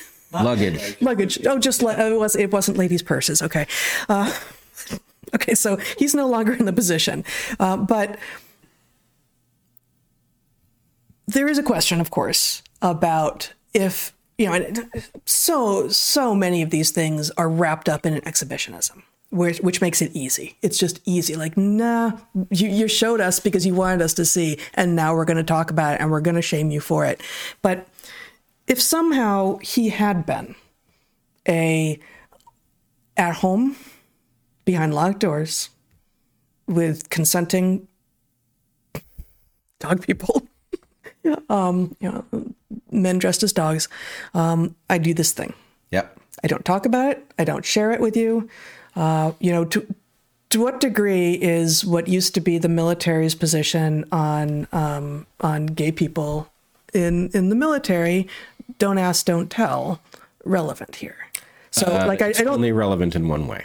Okay. Which is, if we don't know about it, it's not relevant to your qualifications. If you're highly qualified at dealing with nuclear waste and we don't know what you're doing in the bedroom, then it's not relevant to that question. It doesn't make so it okay, can't. though.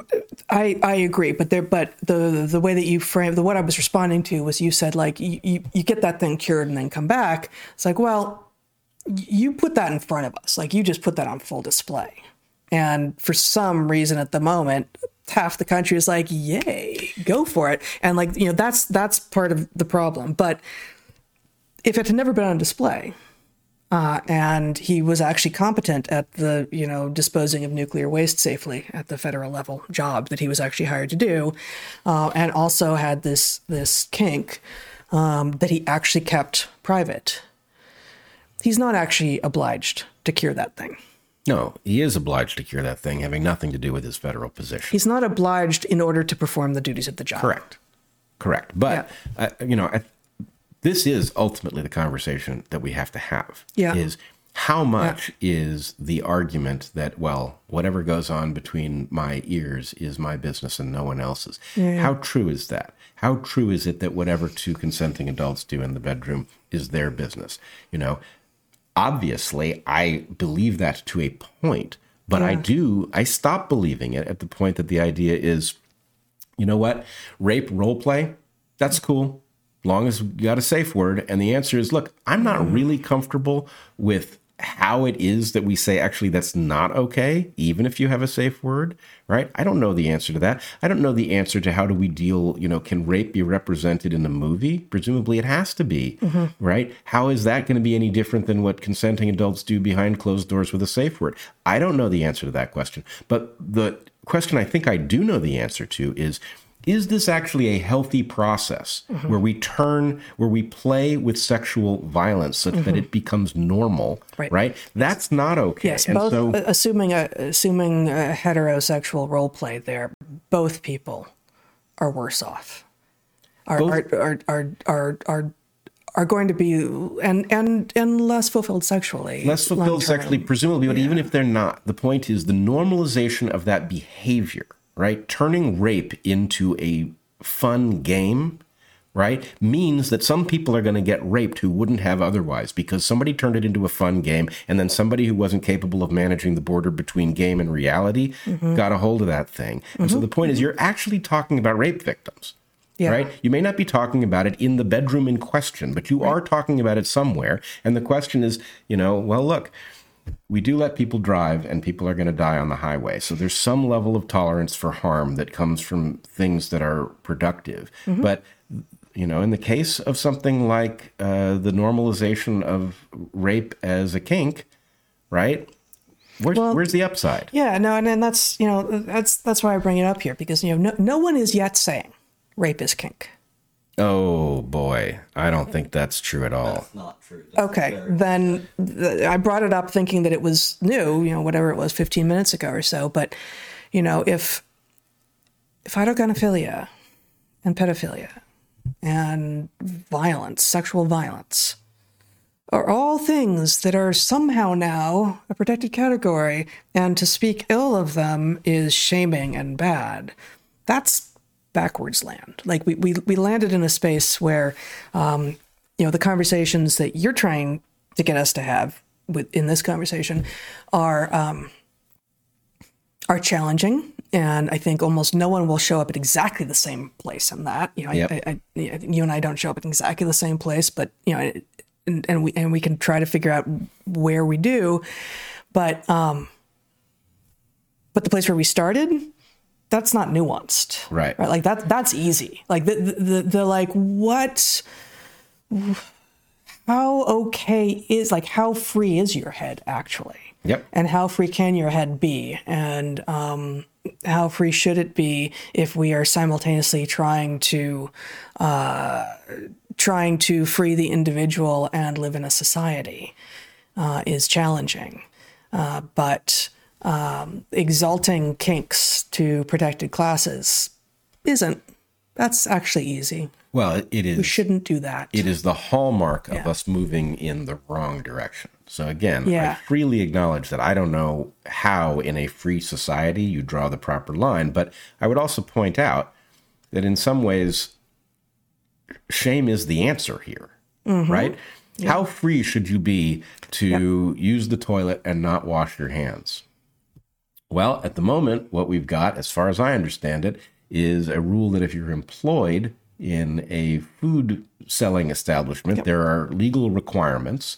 And if you're not, you are apparently free to do as you like. Right. I don't really think you should be free to do as you like. And frankly, there is a informal mechanism whereby all of us are disgusted by the person who walks out of the stall and bypasses the sinks and then touches the doorknob. Right. And the point is, that's not a law, but it does mean, hey, that thing that you just did is not okay. And shame is the way to do it without having, that's the extra legal way to do it, right? Like that's what we have. That's the tools that we have without having to take everything into the law, which no one wants. Yep. It's not good for everything to be at the level of the law. Agreed. And so, you know, this needs some kind of we're going to be here again on various different topics. But the point is, we are rediscovering an ancient mechanism. Yeah. Right? The fact that ancient mechanism gives us all kinds of evidence of how it works, right? The stinkiness of shit, that's a built-in feature designed to keep you safe from a microbe that nobody knew was a microbe at the point that that evolved, right? There was no language. Well, it can't be bad if you don't know the mechanism of action. Hey, you sound like Claire Lehman. And, you know, most of the Yahoo scientists who were talking about what you could and could not know during this pandemic. Yep. Right? Totally. But yes, the idea that we have an informal, that most... How dare you? Sorry. Well, you were doing an impression at the time. I didn't know I have no idea she said anything like that, but... We won't go into it. But anyway, I do think we have landed on something vitally important. I must say, everything that we have experienced during the pandemic has spooked me more and more about governmental power. Yes. Right? I have not lost any sight of the fact that there are certain processes that just absolutely have to be government regulated or we're in huge trouble. But I fear the power to regulate now because I've seen what happens with it. Right. But the idea that we have a whole bunch of tools below the level of legal regulation, that, you know, it's not just some giant gap. Whatever is not legally forbidden is totally cool. Right. The point is that space is where we actually have to get along with each other. Right. And it isn't about the law. And if you push these boundaries, you will force it to be. So don't. Yeah. No, that's good. That's good. All right. I think we did it. All right. I think we're at the end. When you say we did it, civilization is saved or not yet? I don't think we did that yet. No. Yeah, we're trying. We'll give something to do next week. Yeah, we're working on it. Okay, so we're going to take a 15-minute break, and we'll be back with a live Q&A shortly. You can ask questions for the Q&A at darkhorsesubmissions.com. And also right now, if you're interested in joining the private monthly Q&A that we have, which is really fun, it's a smaller group, so we actually pay attention to the chat and engage with the chat as it happens. You can ask questions for that at my Patreon right now, and that Q&A will be next week. In the meantime, until we see you next, be good to the ones you love, eat good food, and get outside. Be well, everyone.